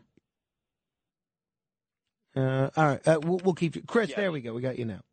Yeah, good morning, Frank. I thought Suozzi did well. I felt that he was coming on maybe a little strong in the attack. I texted a female friend of mine who's very progressive, and I texted her. I said, is it okay to attack a woman in a political debate in 2022 if you're a man? And she texted me back, yes. So I guess it was okay. He didn't come across warm and fuzzy, but he came across like angry energy. He has a game plan to try and fix the crime. And that was basically the main crux of his platform that he presented last night. But I thought it was effective. I plan on voting for him. Interesting. Now, you don't see it being competitive, though, right? You think Hochul wins in a walk? Well, I'm going to vote for him myself. No, I understand. I'm actually thinking that Hochul has had the opportunity to be out in the spotlight with all these unfortunate events the last couple weeks, and that helps her be seen. But we'll have to wait and see whether or not, she has the establishment support is enough to get her over the top. It's funny. Several of your other hosts were talking about handicapping the Republican election, the primary out of the four candidates. They've got it all wrong. It's going to be an upset. Giuliani's going to win. I tend to agree with you, Chris. I think Giuliani's very well positioned. Chris, thanks for the call. Steve, any reaction to the Chris commentary there? First, I'd like to know how Chris is going to pull off voting in the primary if he's in the Catskills, unless that's his second home. All right. The Catskills is in New York State. Oh, Catskills. Oh, I thought he meant the Poconos. I mixed it up. I've been up all day. Right. He can definitely vote if he wants, and he can probably vote. That's very big of you, Steve. Tom Suozzi, right? To me, this guy is he's got a lot of support from the unions. You should know that, Chris. But the thing is, a lot of guys in unions don't live in the state anymore. If you're familiar with the people in unions, they live in Connecticut, they live in Pennsylvania, they live in New Jersey, and he just doesn't have. But you know what his problem with Suozzi? He's run out of voters that would support him. But he doesn't impress me. He's not tough on Bragg. He's not tough on any of these people. He's another one who sugarcoats. Obviously, he supported him, the Adams family, Mayor Tight Suit. So he doesn't impress me at all. He's another guy to just put up there. But for him, I would tell his campaign, guys, you ran out of votes. All right. Well, thank you, Steve. I don't know why Suozzi's even bothering now. All right, Steve, thank you. I appreciate your contributions. See, there you go. Steve says it's time for Suozzi to throw in the towel. So there you go. I don't know why he might as well just take the next 20 days off. I'll tell you what I do like about San Francisco. I love this recall format. See, we don't have this in New York. You guys have it in New Jersey, although it's very rarely used out there. I wish we could recall elected officials here. And I realize a lot of people don't think that's a good idea because sometimes you have to make decisions at the beginning of your term that are unpopular because you see the forest through the trees. You see something that's going to be good for the long-term view of the public, but they may not see it. That being said, I get it. I still love the populism of recall elections. And as you see with Scott Walker in Wisconsin when they tried to recall him, and with Governor Gavin Newsom in California when they tried to recall him, sometimes these governors emerge even more strongly from these recall campaigns if they survive them. You know, Walker was able to mount a credible bid for the presidency. Of course, then he subsequently lost his reelection. But Gavin Newsom appears cruising to an easy reelection this year after winning that recall election. So I really do. I don't know how you feel about it, but I really do wish we had that recall procedure here in New York State as well, and everywhere, quite frankly, for federal officials, local officials, you name it.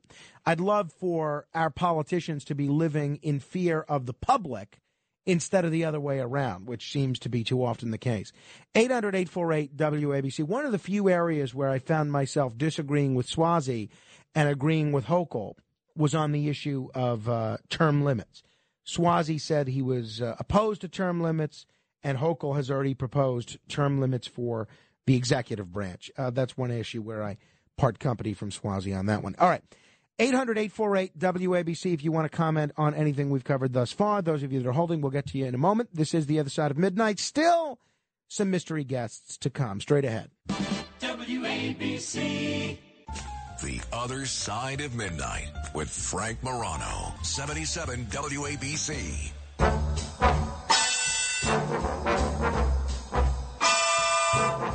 Supposing I should fall in love with you, do you think that you could love me too? Supposing I should hold you and caress you, would it impress you or perhaps distress you? Supposing I should say for you I yearn, would you think I'm speaking out of turn? And supposing I declare it, would you take my love and share it? I'm not supposing I'm in love with you. The great Frank Sinatra, S'posin', a terrific song.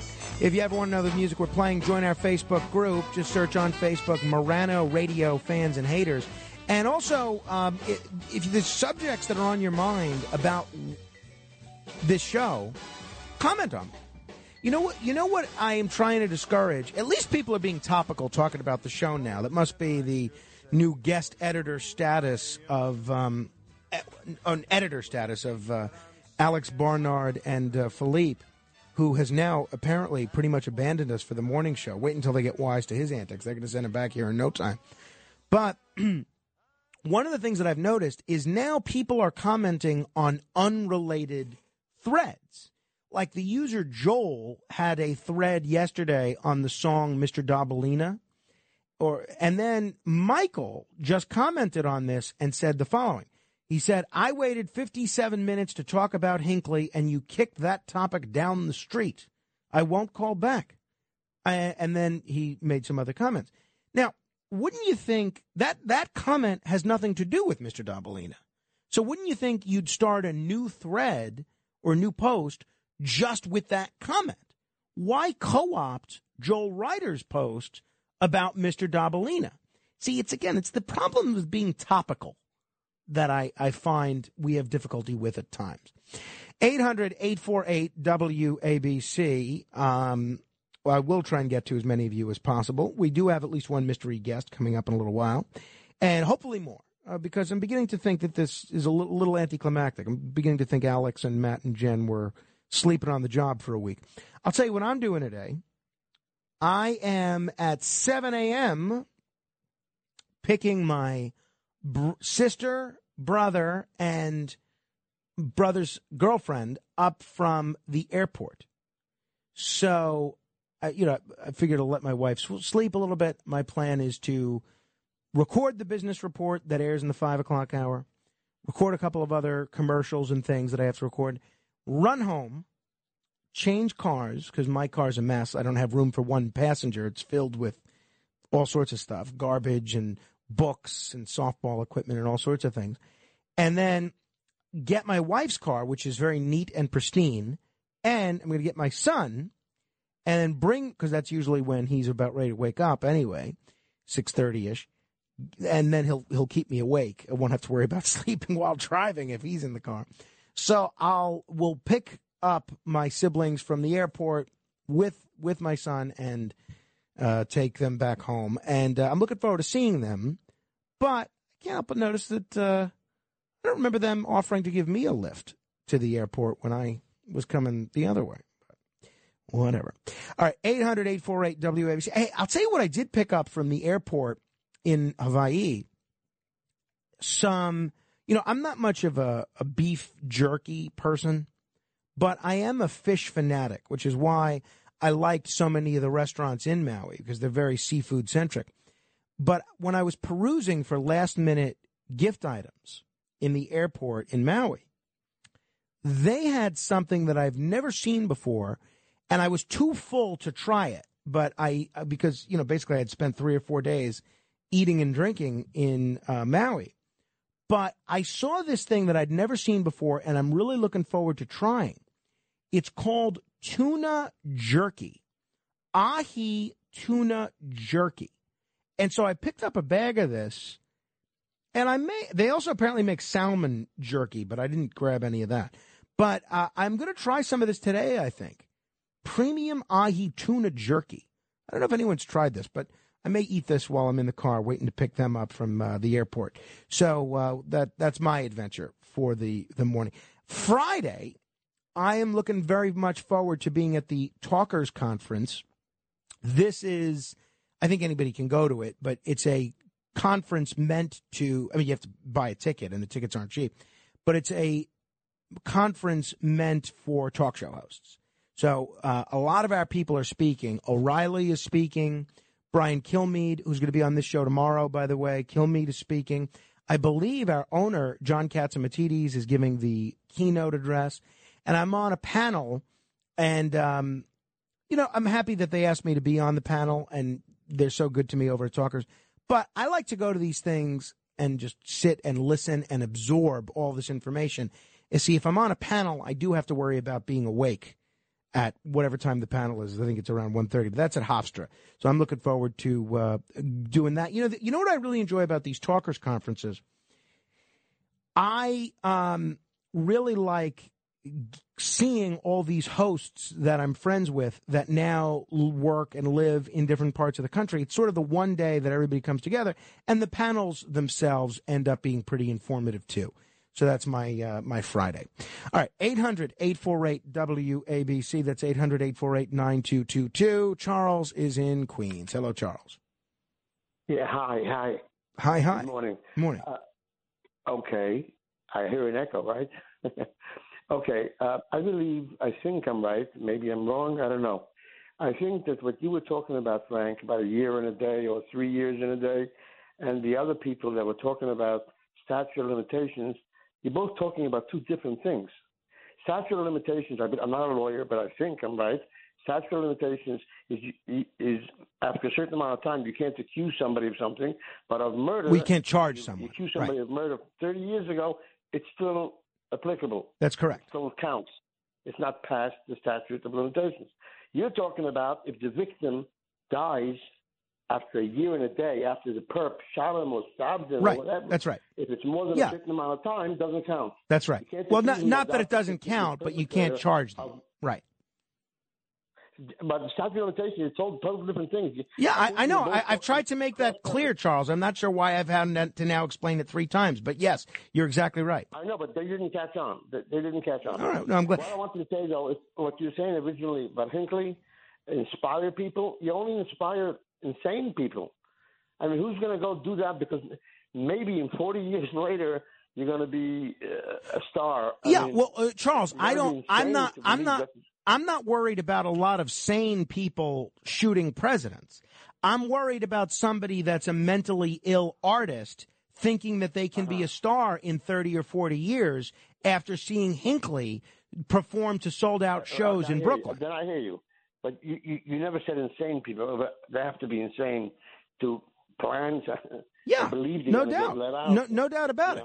No doubt about it. Yeah. Again, the unfortunate reality, and thanks for the call, Charles, the unfortunate reality is that there are a lot of insane people out there.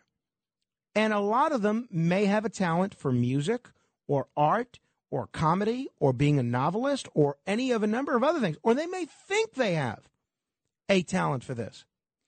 And I'm concerned that a lot of people could see what's happening with Hinckley now as their chance for superstardom. But I don't want to make the whole show about John Hinckley because, again, I don't want to add publicity to his, redemption tour here. But I do feel strongly that by people patronizing his art here, that it's a different ballgame. That by making him wealthy, just because folks know who he is because he killed a president, or tried to kill a president, excuse me, that is going to be a slippery slope and very dangerous. Bill is in Brooklyn. Hello. Yes, sir. I have a question for you, sir. Yes, sir. Go ahead. Is Steve there? No, I was sort of bored with Steve. What's the definition of a liberal? Yeah, I can't answer that. I'll defer to Steve. Go ahead. I can. Mm-hmm. It's someone who hasn't been mugged yet. This fact that this Hinckley is having a concert is a disgrace to our nation. That's one. Number two, most of your callers, they're all hypocrites. Now they care about gun violence. My father was shot with a gun. Okay? I know all about gun violence. Hello? Yeah, I'm listening to you. It sounded like you were. My father was shot in 1975 by a black guy with a firearm. Okay? Now they care about guns. No, they never cared. First of all, and then these Democrats. He keeps saying, why do people vote Democrat? You want to know why? Because the welfare wagon keeps it moving along. That's why they keep voting Democrat. Number two, Hochul is a train wreck. Okay, she's a nice lady, and I wish Steve. You can't make a comment. Oh, she looks. You can't comment on someone's looks. She's the governor of the state. She seems like a nice lady, but she's a train wreck. And number three, Jumaane Williams. Seems like a nice guy. He only cares about. He doesn't care about white people. That's pretty obvious. But why is that obvious? Oh, please. And a lot of your. Democrats. It's Democrats of today and not Democrats from 1940. Well, but what kind of answer to that is my question, Bill? When you just Williams, he talks about. He only talks about the same thing. Oh, brown people, black and brown. I get it. How about talking about all people? Not just black and brown. Well, he did hammer Hochul and Cuomo on the nursing home issue. There were some white people that died in that, weren't there? Oh, please, a nursing home issue. Okay, please.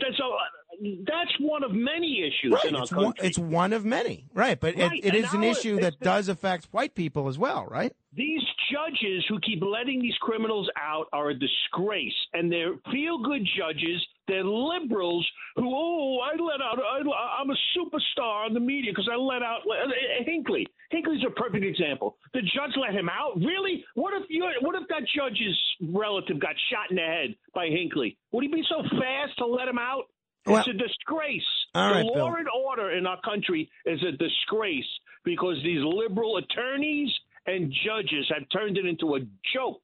All right, Bill. I'm sorry your father was shot, but you said a lot there that I disagree with. In terms of voting Democrat, number one, there are still a lot of Democrats that I vote for. I think there are a lot of good Democrats out there. Number two, I think the fact that you're seeing some tough-on-crime Democrats get winning primaries shows you that there's still a lot of Democrats that do care about the crime issue. The fact that San Francisco, which is overwhelmingly Democrat, just recalled their soft-on-crime district attorney shows that Democrats care about crime, too. At least enough of them to recall a progressive DA. So you said a lot there that I disagree with, but I appreciate you listening. All right, coming up in a minute, we may have a mystery guest. Otherwise, we have another pope that may want to step down. What is it with all these guys? We're going to have more popes than cardinals pretty soon. Until then, keep asking questions. This is The Other Side of Midnight with Frank Morano. They're running a strange program, y'all. Talk Radio 77 WABC. Now, here's Frank Morano.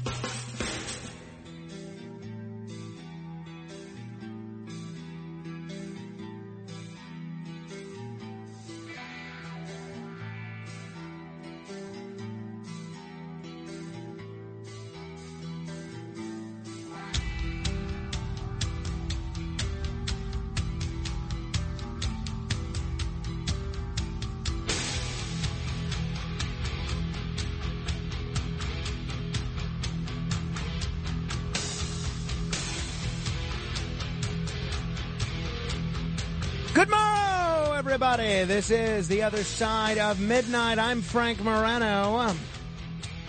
It's funny.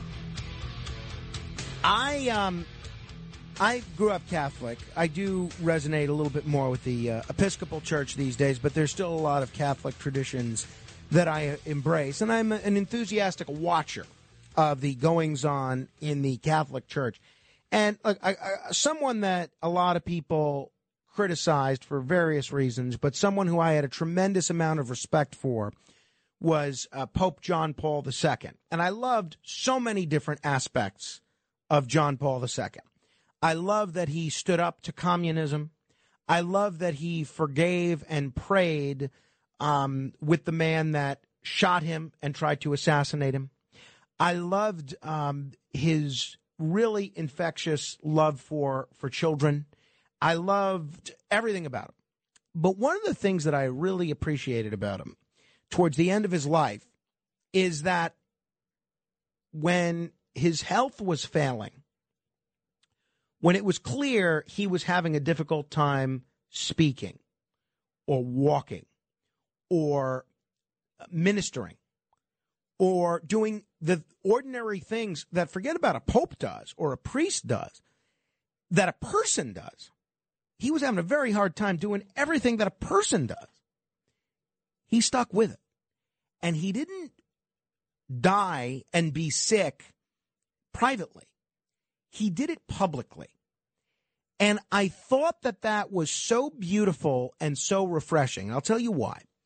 In this Western culture, and even really a worldwide culture, that seems to come down to worshiping youth and acting as if people, once they're sick or they're invalids or they're debilitated in some way, as if they're less than a human being, they're people to be shunned, rather than recognize that the operative term in the kind of people they are is that they're people. I love that Pope John Paul II, Karol Wojtyla, was teaching us publicly how to die. And especially, look, I don't question what people want to do if they have a family member that's suffering or things like that. But especially at a time when euthanasia seemed to be getting in vogue, because of the attention that the Dr. Kevorkian cases and others was garnering. And I don't want to have a whole euthanasia discussion now.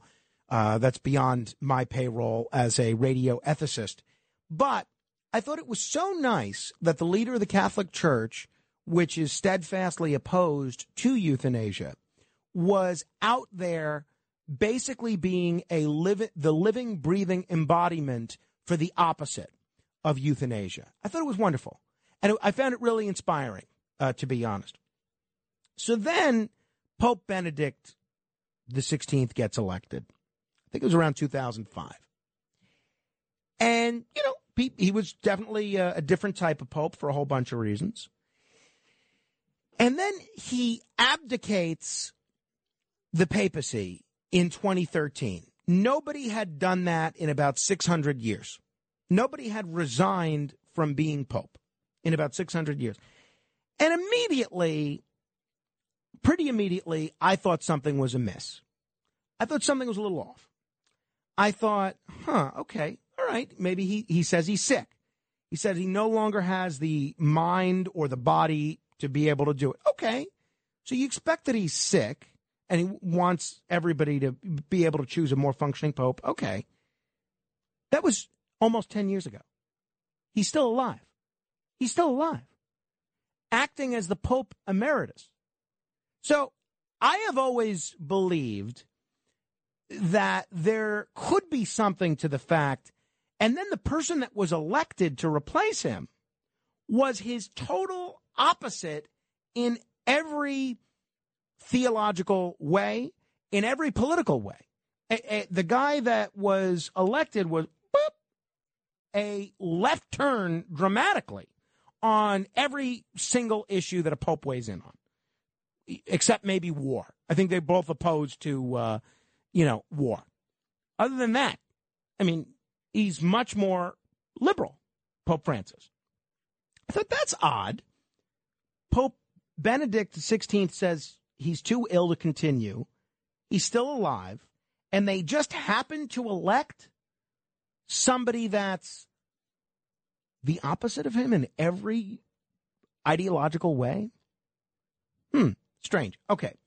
That brings us to the present day, or at least the near present. So there's no question Pope Francis is having some health issues. He's had a recent colon surgery. There are some mobility issues. And now people are speculating that Pope Francis is about to quit. He's been Pope for about 9 years and certainly done things a lot different than a lot of his predecessors. And now there's no question that Pope Francis, whatever you think of him, he's got this incredible energetic demeanor. And now that energetic demeanor has been dramatically slowed down by a series of health issues that have forced the Pope into a wheelchair for the last month, and it's changed a lot of his day-to-day behavior. So the rumors of the Pope being ill and ready to resign have been common in Italian media, where they cover this stuff very closely. But now there's all sorts of speculation about Pope Francis and that he might be about to resign because he's about to travel to a town in central Italy called L'Aquila.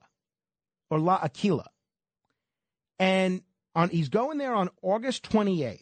That's going to start the Feast of Forgiveness. That's a 7 centuries old festivity inaugurated by Pope Celestine V, who resigned in 1294 after 4 months as Pope. One of only a handful of popes to have resigned before Pope Benedict XVI. So people are saying that because he's making this trip to this town on this feast that was inaugurated by another pope that resigned, they're saying that there's going to be a lot of symbolism here and that is more likely. Here's what's more interesting. The celebrations are going to open only a day after Pope Francis is scheduled to appoint 21 new cardinals. So he's appointing 21 new cardinals who are eligible to vote for the next pope, if he should quit or die, whatever the case may be.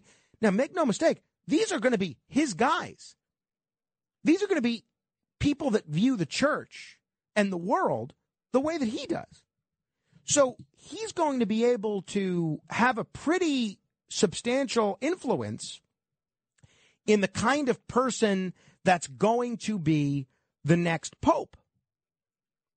On top of this, the Vatican has announced 2 days of talks the following week to brief the new cardinals on the reforms to the Vatican bureaucracy that Pope Francis is supporting, including allowing women to head certain Vatican offices. So altogether, this feels pretty final. It looks like, to me anyway, and to a lot of people that follow this much more closely than I do, that Pope Francis is trying to cement and ensure his legacy before he leaves.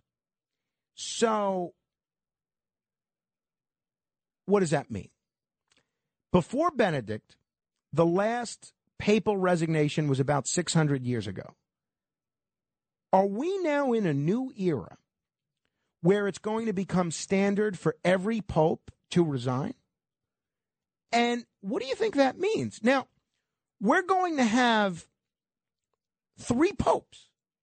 Currently, Pope Benedict XVI has the title of Pope Emeritus. I assume Pope Francis will get that same title, Pope Emeritus. And then whoever the next pope is, let's say it's Francis II, whoever the next pope is, that person will be the one actually running things at the Holy See. I think this is potentially problematic.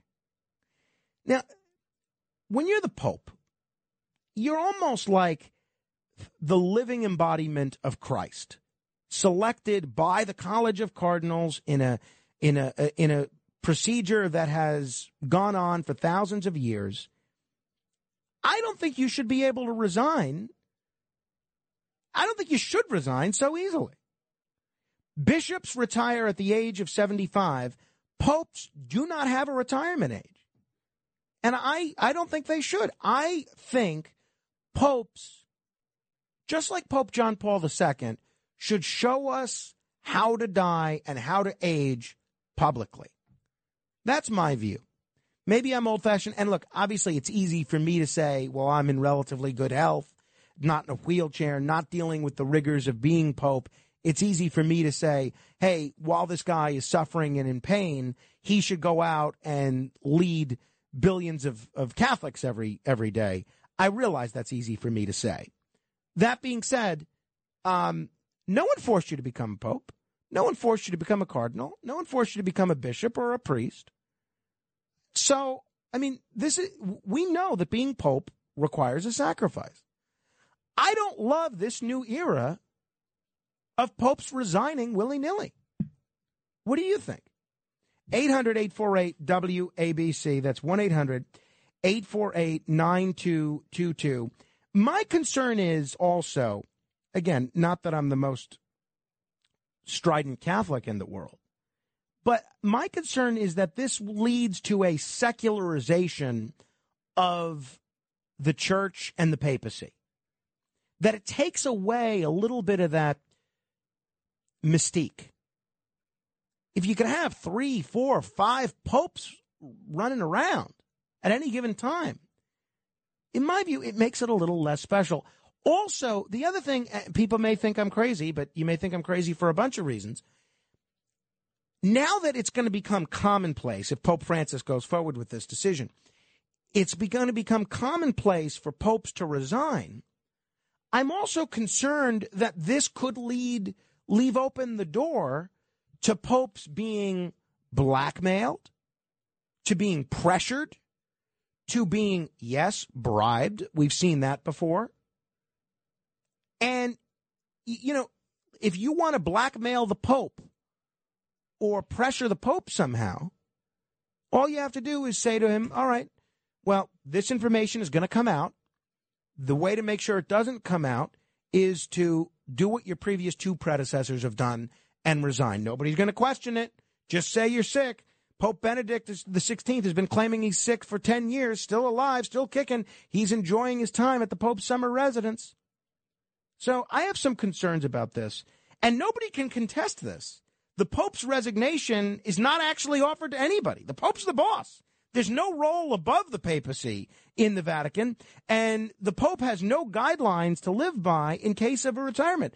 But we could be in a situation where, for the first time in any of our lifetimes, we have 3 living popes. I think this is problematic.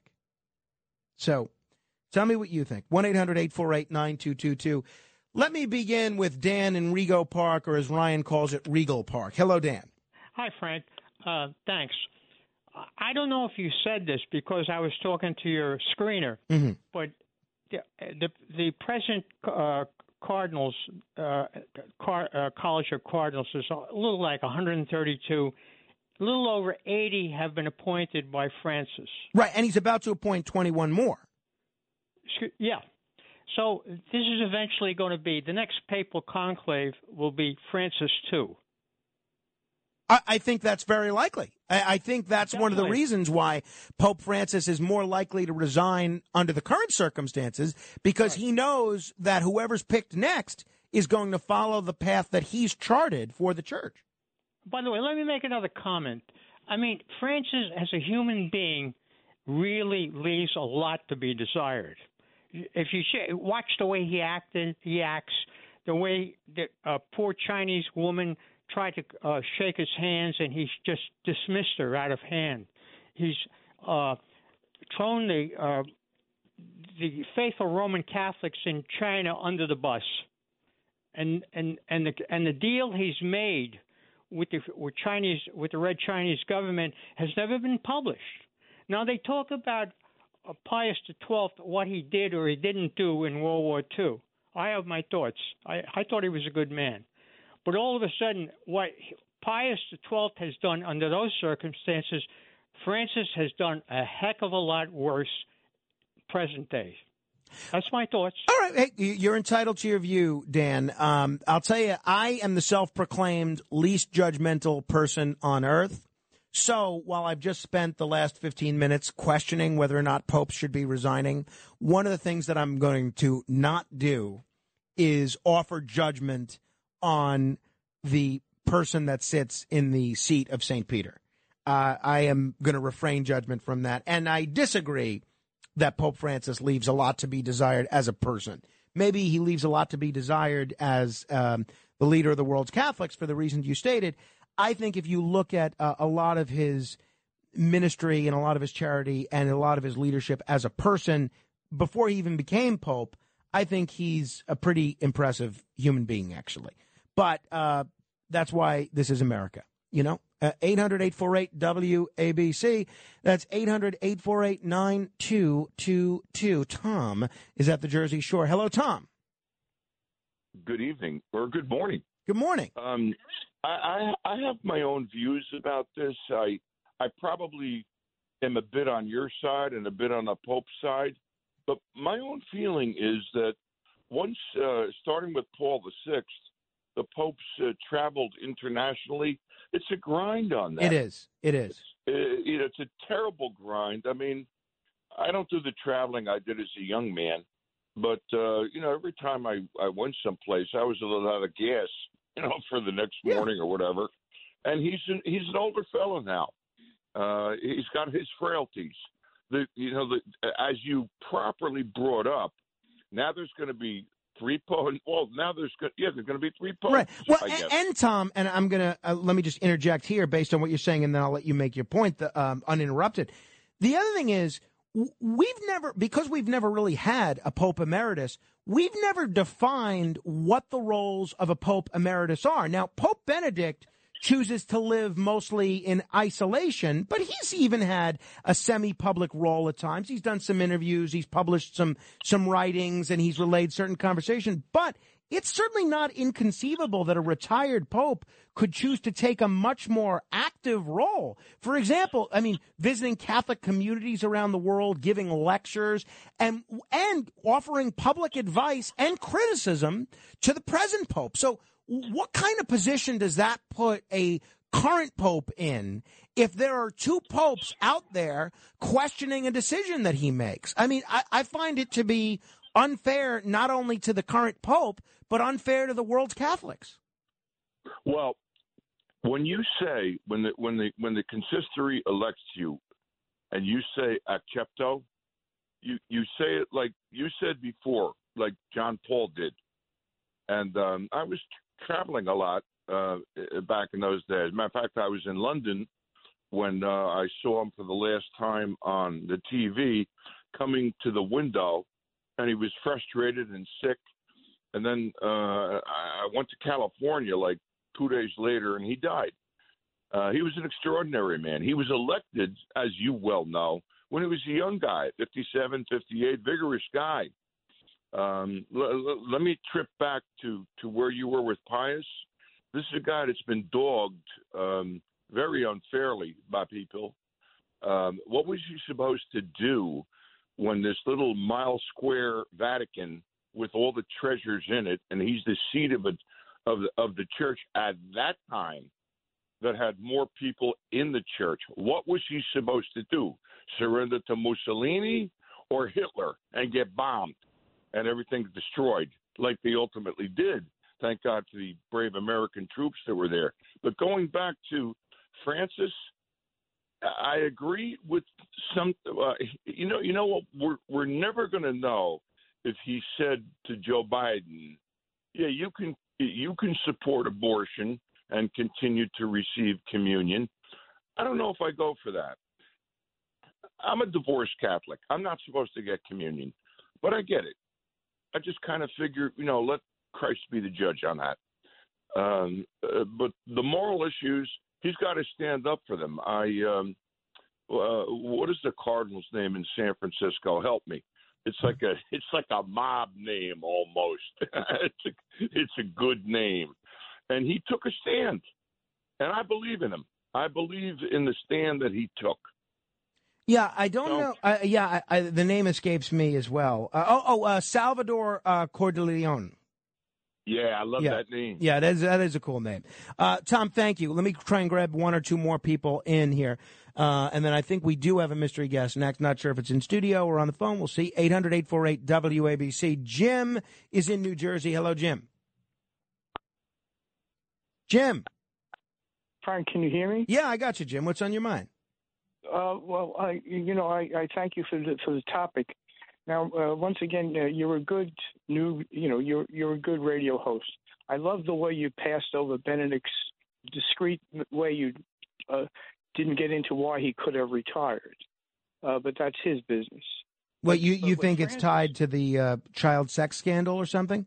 I do think so. Mm-hmm. I do think so, and but I think that now. How old are you, Frank? I don't say. Okay. I'll say my age. I'm 77 years old. I'm a year younger than Joe Biden, and I think I'm fresher than Joe Biden, in my faculties. Close your eyes and think of what would you say about Joe Biden resigning today, you? I would say heaven help us with President Harris. I know, but what would you say about Joe resigning? Don't look at his successor. Well, I mean, I don't know what I'd say. I'd say... Oh, come on, Frank. Be honest. What do you? I'm not sure. What would I say? I would say Joe, the way he performs as a president, deserves the opportunity to resign politely. But the Pope may be facing the same thing. We don't know his mental state, and he may be. What will you do? What would you do if you had an occupied? Answer this one. He remains the Pope, but he gets dementia. How do you remove him? Well, you don't. You don't, and I'm sure that we've had that. You don't? You don't. I mean, that there's no dementia provision within the Holy See for removing a pope. I'm sure we have had popes with dementia before. Now, let's say you have a pope coming out and they're suffering from dementia, and they come out and say Jesus is really Mickey Mouse or something like that. That would not apply to the doctrine of papal infallibility, because that really only applies to when the Pope talks about speaking about his doctrine of the church. When he's speaking ex cathedra on doctrinal issues. So I think that I'm sure we have had popes that have suffered with dementia before. Now let me criticize you on that. Let me critique you on that. Have you heard when have you heard the history of dementia in psychology and in history? Just a history of dementia, mentioned as a major illness for older people. When have I heard it? I mean, I don't know. I feel like I hear it regularly. No, recently about us, our aging population. It seemed it wasn't mentioned centuries ago, dementia, mental illness like that. So I'm just saying maybe he just realizes that there's and what he's doing, he's leaving not his legacy. Let's not look like he's leaving the church in good order with strong cardinals that have a belief system. So your view is Pope Francis should be able to resign without any guilt and move forward, and there's nothing wrong if future popes want to do this as well. not that they want to do it, that they have to do it. It's not an option, but it's not hidden away, but in the documentation, in the Holy See, in the church, he'll pronounce his whole reasons. I'm leaving because of, I want to be an effective pope, a competent individual, somebody that looks like the leader of the faith. When Christ was on the cross, he came off the cross and, he came out a powerful individual. He came out super powerful. He doesn't. He's making. I think the man is a good man with a good moral soul. He's not trying to escape from things. He's just saying this is better for the church. All right. Well, hey, I'm not. As I said, who am I to question the Pope, right, Jim? I just worry about a situation where you have three popes running around. I also worry that this leads to a secularization of what was heretofore always viewed as almost a heavenly institution. Last comment, and then we'll get to at least one mystery guest here. Pete is in New Jersey. Hello, Pete. Yeah, Frank, hi. Both Pope Benedict and Pope John Paul II wrote a couple of superlative books about spirituality and religion, and my experience is that the vast majority of baptized Catholics have made it a point not to read any of them or know anything about what they taught about scripture, religion, or spirituality. Pete, we'll let that be the last word. This is The Other Side of Midnight. Mystery guest straight ahead. WABC. Frank Morano. 77 WABC.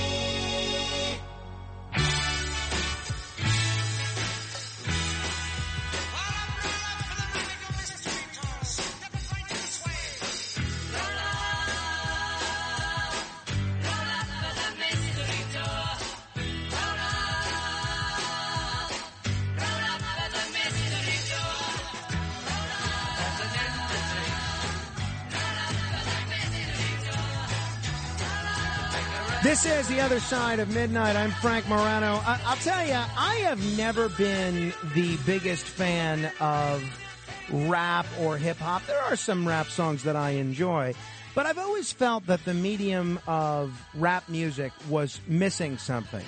And I really wasn't quite sure what that is until today, precisely a minute or two ago.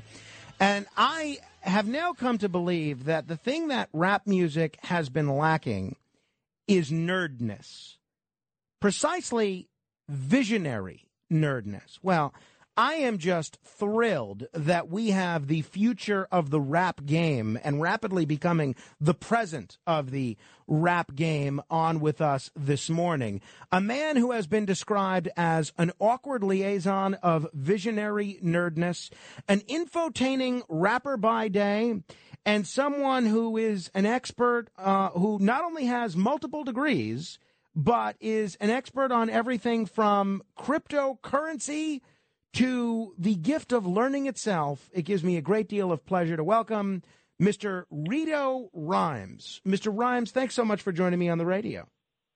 Yo, yo, yo. Thank you for having me. My name is Rito, known for my impromptu acapella.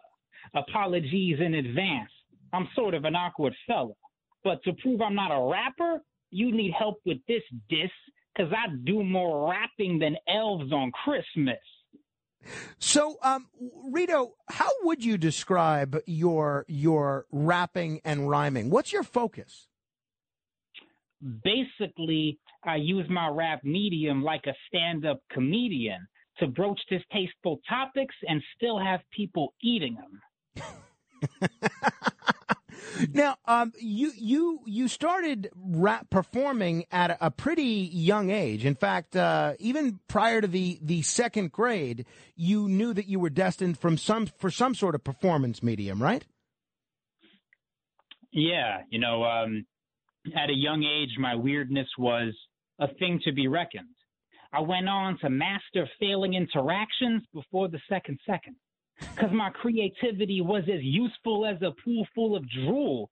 Because leaders need vibes like crowns need jewels. But I discovered when I rhymed, people found something cool.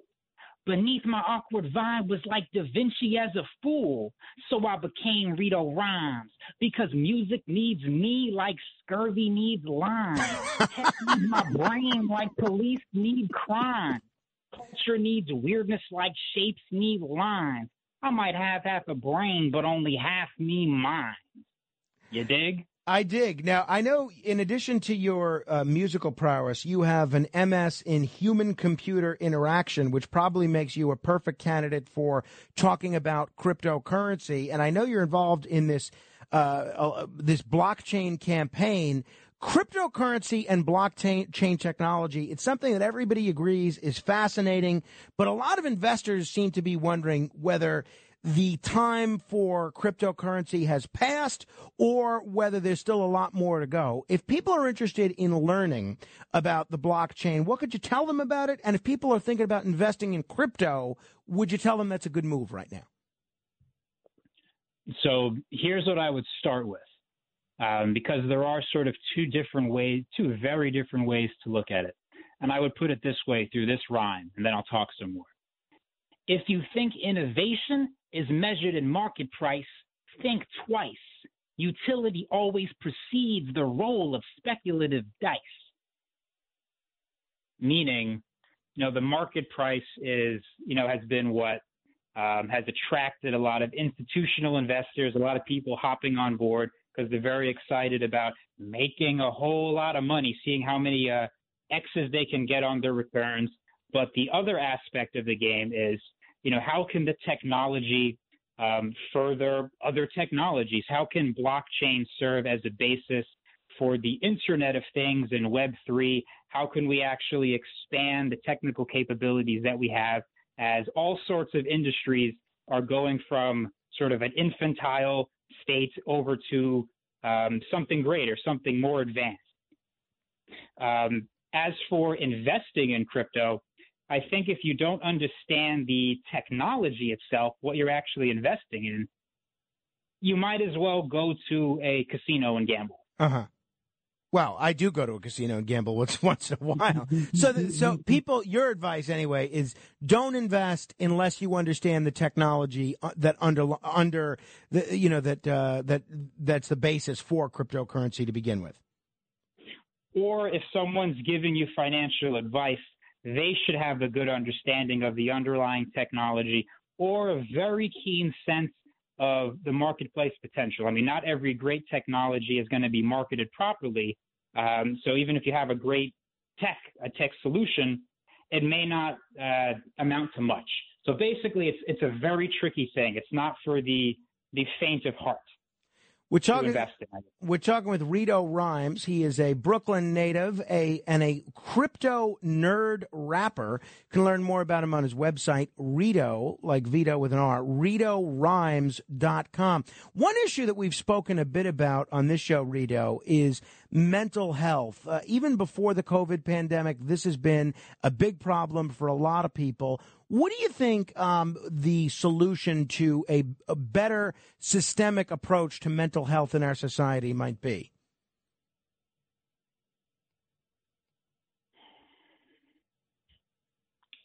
It's really a cultural problem.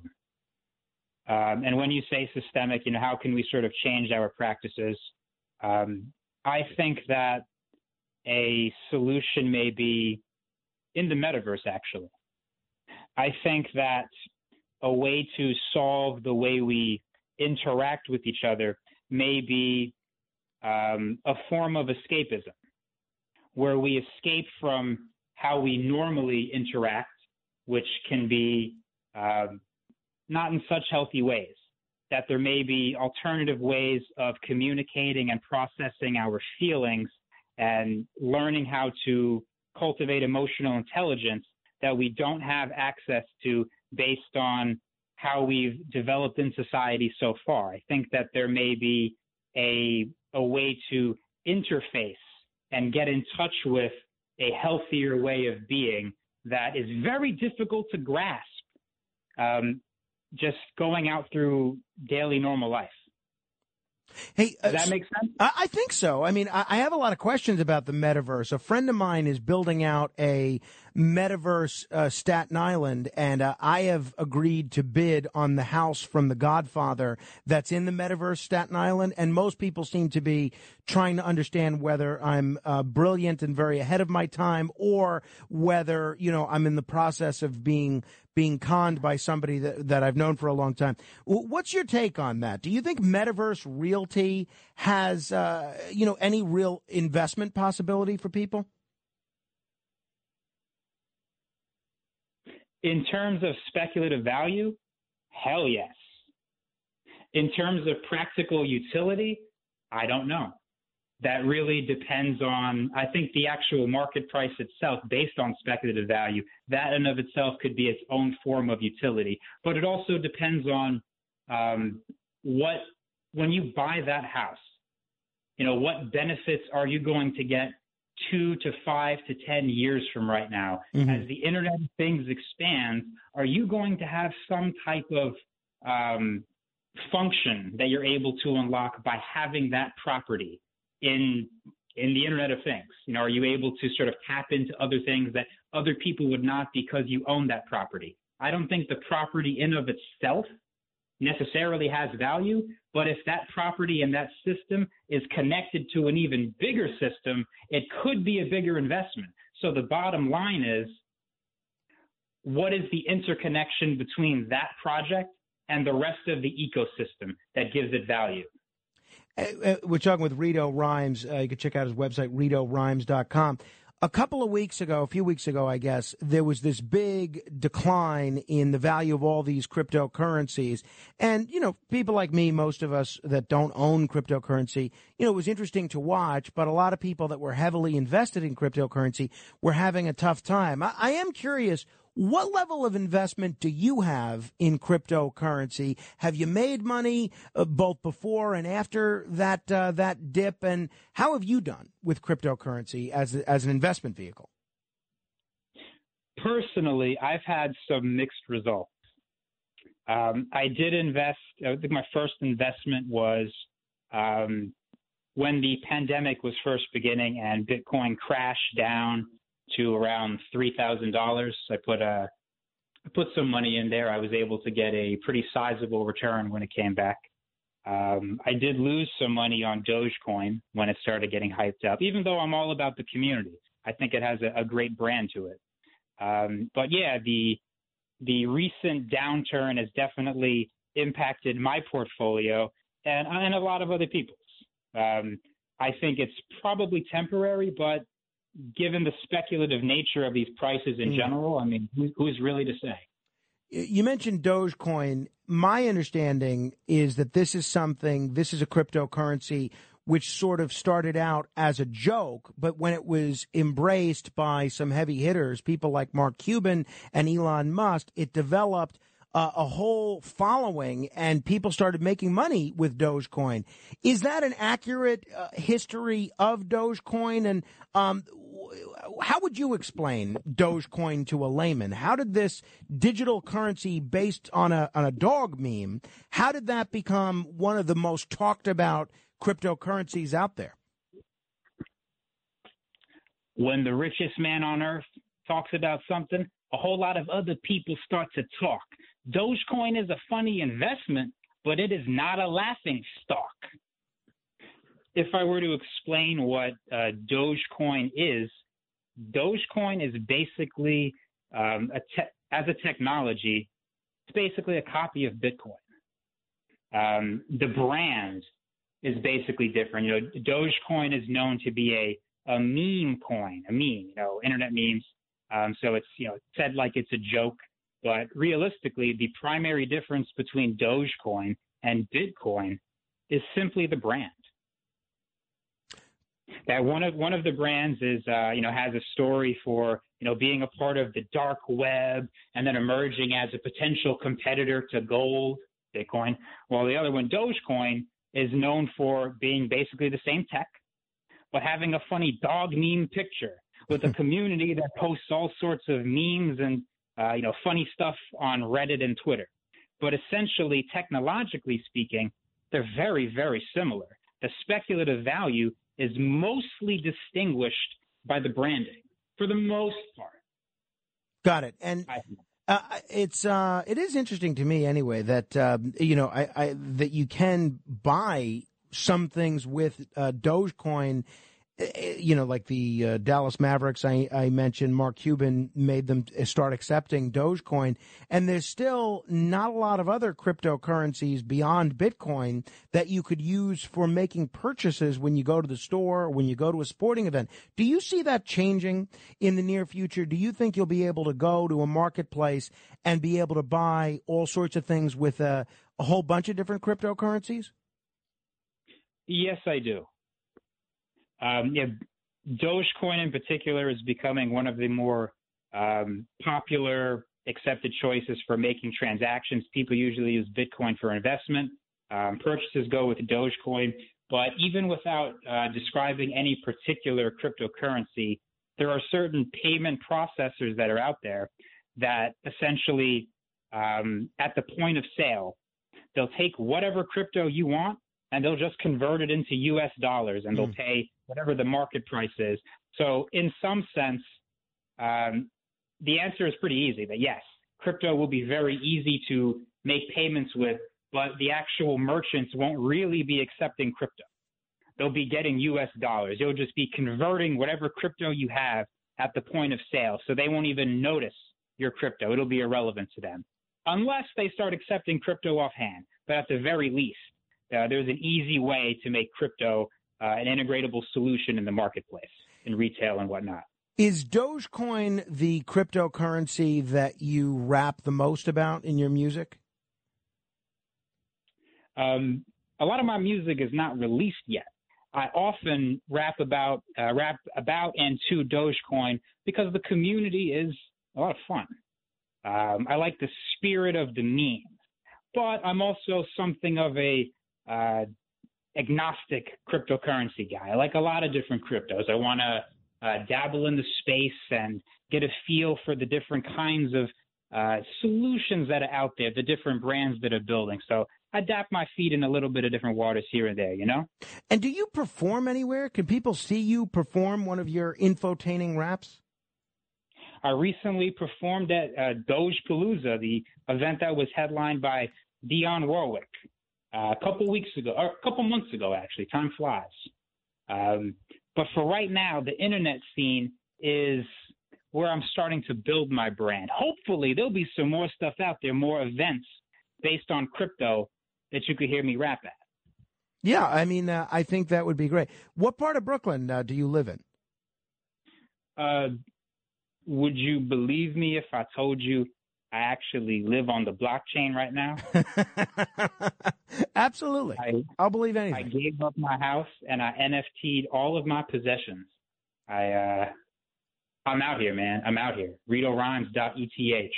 No doubt about it. That is terrific. All right, Rito, this has been a lot of fun and very educational. Do you want to leave us with a closing a cappella rap of some sort that sums up the Rito Rhymes methodology and philosophy?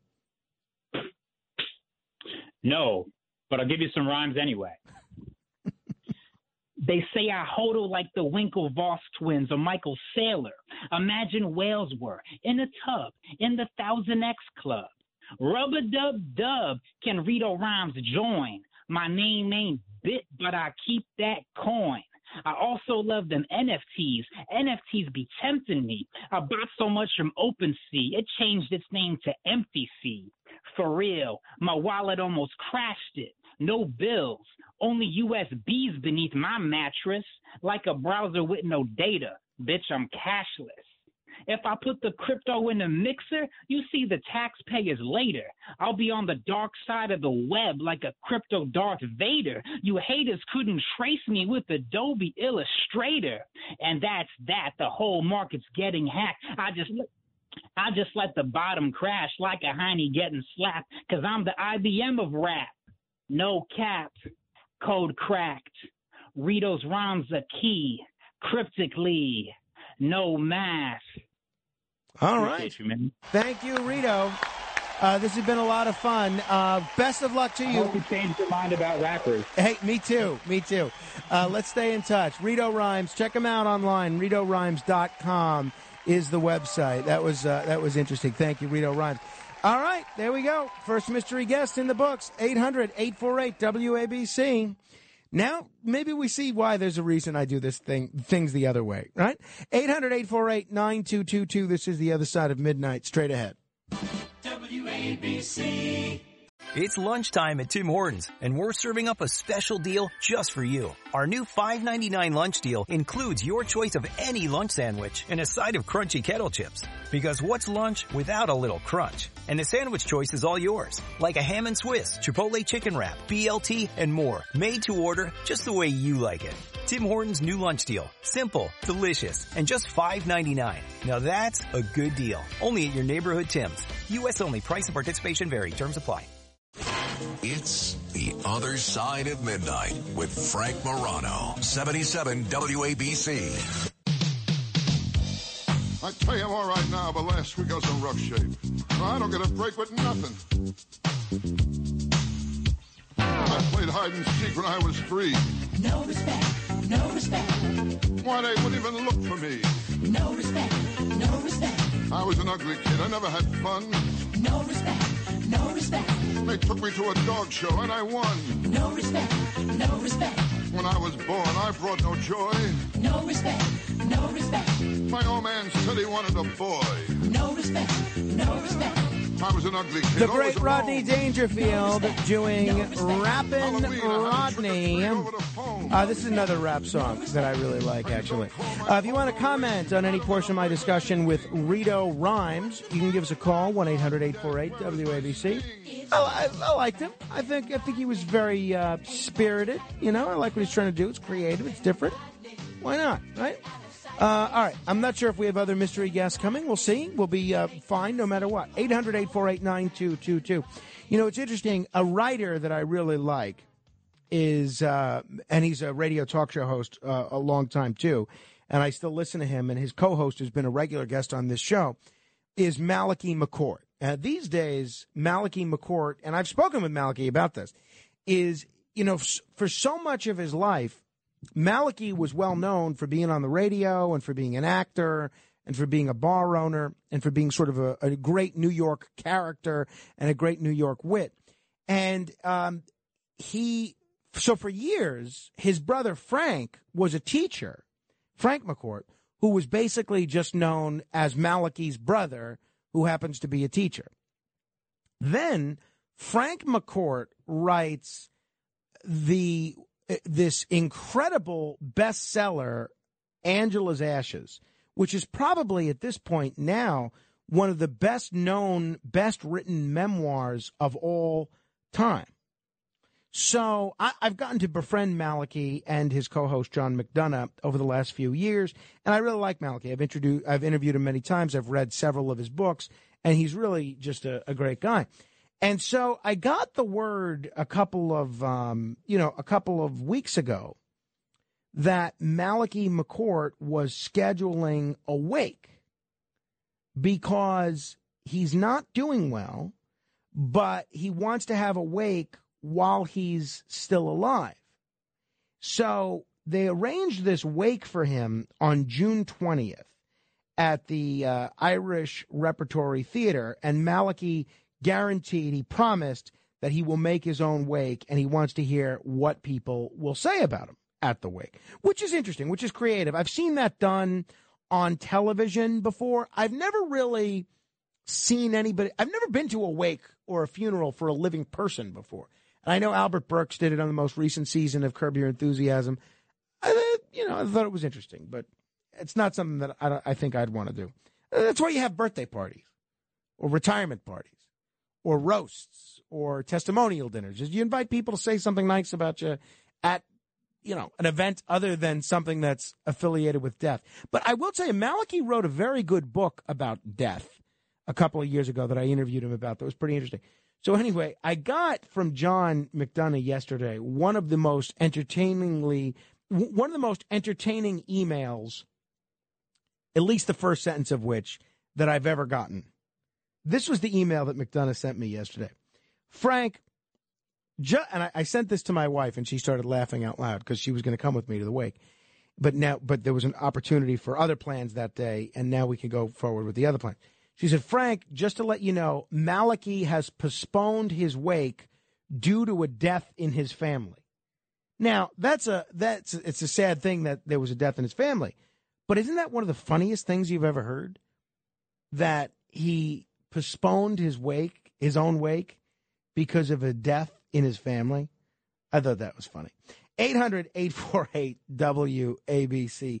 Tom is in the Bronx. Hello, Tom. Yeah. Yes, how you doing? Cryptocurrency has been verbally assaulted by the U.S. government, and they don't like it. As far as I heard on the radio, I heard a report like that. Did you hear anything like that? Well, yes, but it does look like at least the Federal Reserve and maybe even the government in general is moving in the direction of accepting that cryptocurrency is going to be here to stay. They're finding different ways to tax it, which was something that was always a challenge. And they may even be releasing their own form of cryptocurrency backed by the government. But you're right. There is a little bit of a latent hostility there because the government is in the business of fiat currency, and crypto is an alternative to that. So it's only natural that there's going to be a tension there. 800-848-9222. Justin is in the Queens. Hello, Justin. Frank, how was your vacation? Good. I mean, I talked about it a bit yesterday. I don't want to bore everybody with rehashing all the details, but it was fun. No, that's all I wanted to hear, the simple get to. But let me tell you, while you were away, man, your buddy there, Curtis Lewa, man, he's just nothing but a bully. And I was really getting upset to the simple fact that I like to go to bed to you guys. I think you're one of the best out there. Thank you. And all he was doing is being a bully. I kind of timed him. In the 4 hours, in 2 hours and 45 minutes out of the 4 hours, all he did was talk garbage. Like, dude, you're a bully. Stop it. Yeah, thank you, Justin. I appreciate you listening. I appreciate you looking out for me. It's very nice. I don't take a lot of Curtis's comments seriously. I don't think he means it to be mean. I think he means it to be fun and funny. And I think a lot of the time he is pretty funny. For instance, listen to this. I think what I'm going to have to do is convince our management and our owners and operators, John and Margot Katzimatidis, that for the good of the Frank Morano family, Rachel and young Carmine, that we put Frank on a hybrid schedule where he does the other side of midnight, Tuesday, Wednesday, Thursday, like a lot of workers now in New York City. You see, I say, hey, Charlie, where you been? Well, I'm on a hybrid schedule. I work out of my house on Monday, and then I'm in the office Tuesday, Wednesday, Thursday. I don't have to fight the Friday rush because I'm back in my house, again, doing my virtual work. Why can't we arrange a hybrid schedule for Frank Morano? I mean, I'm already doing his Monday mornings and his Friday mornings. This is the second week in a row. You think he gets the message? No, he's dense. Yeah, it was pretty funny. And there was an unusual set of circumstances there. Monday was Memorial Day. It was a company holiday. So that's why, that's why he filled in for me that day. Joe is in Queens. Hello, Joe. Yeah, Frank, on the interview just now, but, using an analogy to a casino, putting your chips on the table of the metaverse or this cryptocurrency seems a little bit of a stretch, Frank. I mean, what do you think as a betting man, though? I mean, well, I'm not going to invest in crypto right now. I think it's too volatile. I think there's still some room to grow in the metaverse. And that's why I think digital real estate might have some really attractive speculative opportunities, which is why I'm going to buy some. Right now, you can get it for almost nothing, so it's got nowhere to go but up, I think. We'll see what happens. Until next hour, your influence counts. Make sure you go ahead and use it. This is The Other Side of Midnight with Frank Morano. They're running a strange program, y'all. Talk Radio 77 WABC. Now, here's Frank Morano.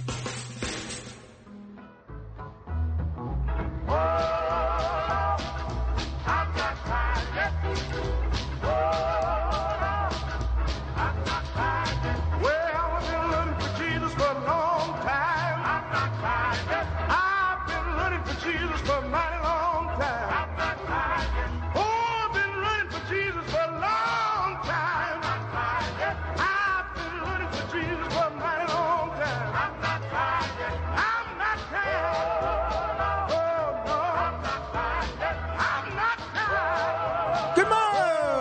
everybody. This is The Other Side of Midnight. I'm Frank Morano.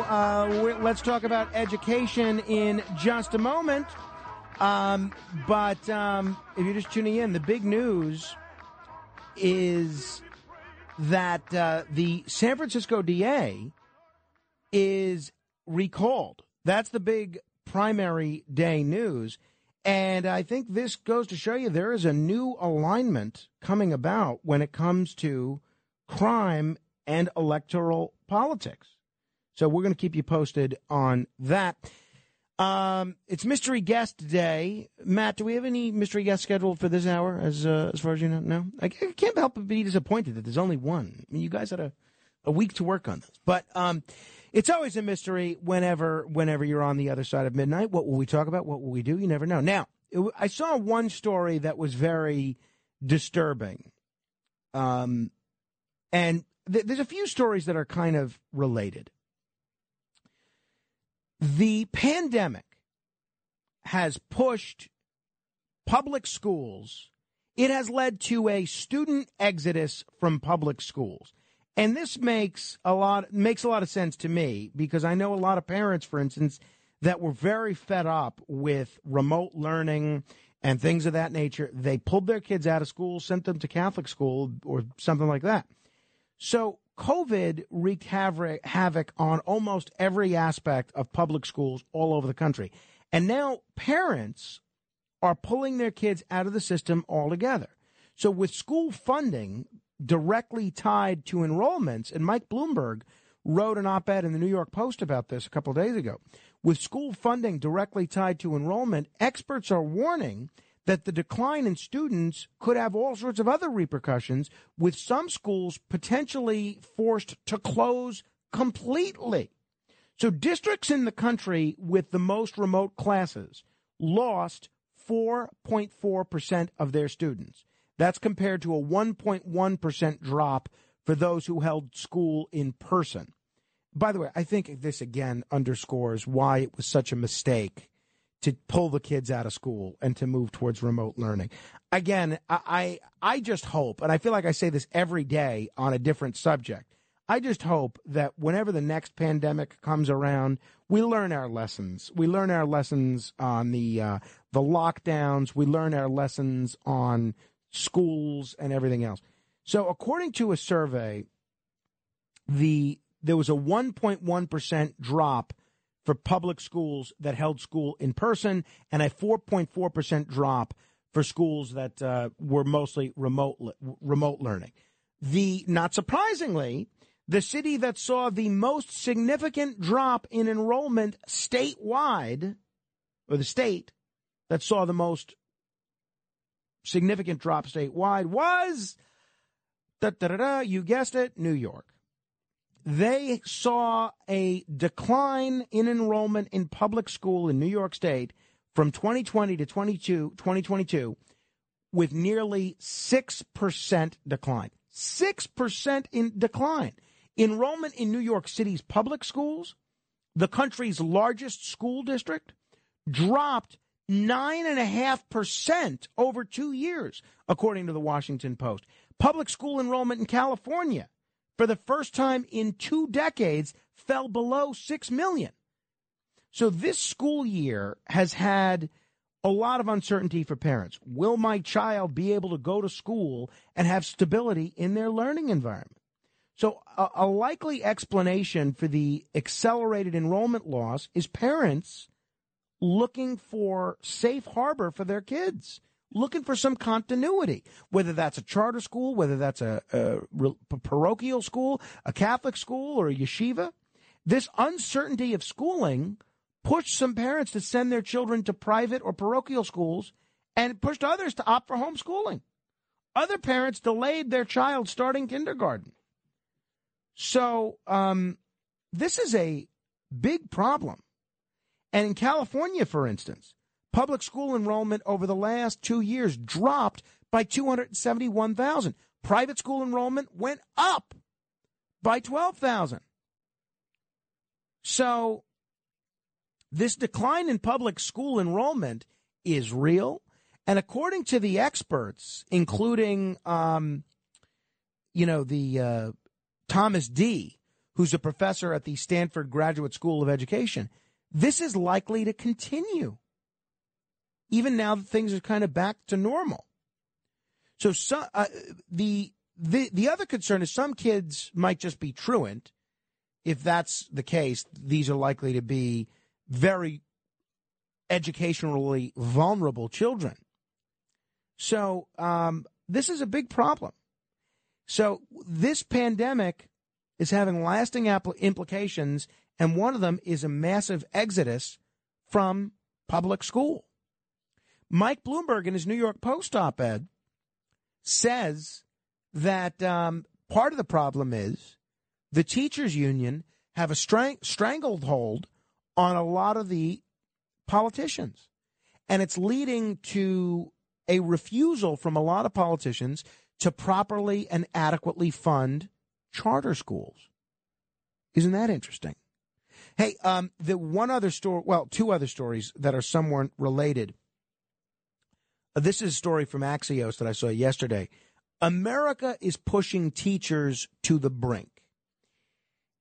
Axios has this big story yesterday. Teaching has become one of the most draining jobs in America.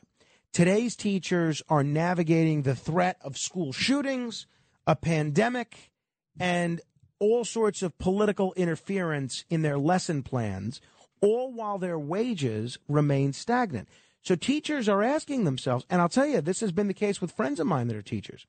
Teachers are asking themselves whether shouldering these burdens are still worth it. And because of that, a lot of experts are warning of a looming staffing crisis. Brooke Olson Farrell, superintendent of the Slate Valley Unified School District in Vermont, said, I'm really worried about the profession in general. The amount of people leaving, the quality of the applicants who are out there. We have roles open with no applications. And it's not just our district, it's every district. So it's no secret, even when I was a kid, teaching has long been a profession where the people who do it and the people that do it well are underpaid. But in the last 2 years, the demands that America is making on its teachers have been mounting. Becky Pringle, president of the National Education Association, the nation's largest teachers union, speaking of teachers unions that Mike Bloomberg was referring to, I've held a lot of crying teachers in my arms as I've crossed this country. They're so overwhelmed, and you can sense the hopelessness and the powerlessness. So my question for you is, what do you do about it? We see the massive exodus from public schools. We see teachers, as Axios has termed it, are on the brink.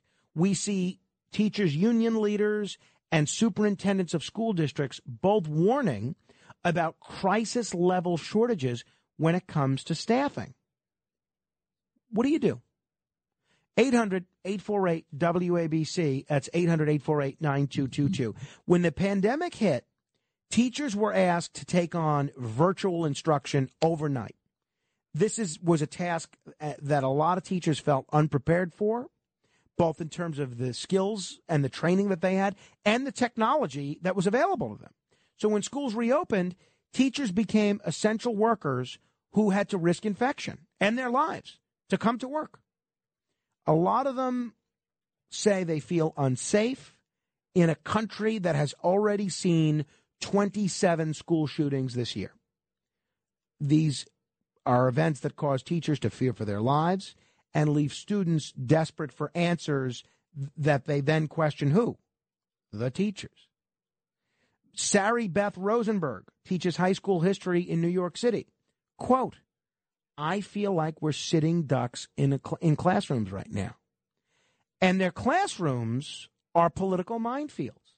You have politicians dictating what they can teach, what students read, what books are banned, what lesson plans are now considered critical, race theory, what programs are offered to help kids that might have social and emotional needs. So all of this is straining and draining teachers, drives a lot of them out of the profession, and is contributing to this shortage that is going to outlast the pandemic. In the 1970s, the United States minted roughly 200,000 new teachers a year. How many do you think we do now? 90,000. 90,000. Recent National Education Association survey found that 55% of teachers at different stages of their career, older teachers, younger teachers, they're considering leaving the profession earlier than they planned. And the shortage is already hitting under-resourced schools the hardest.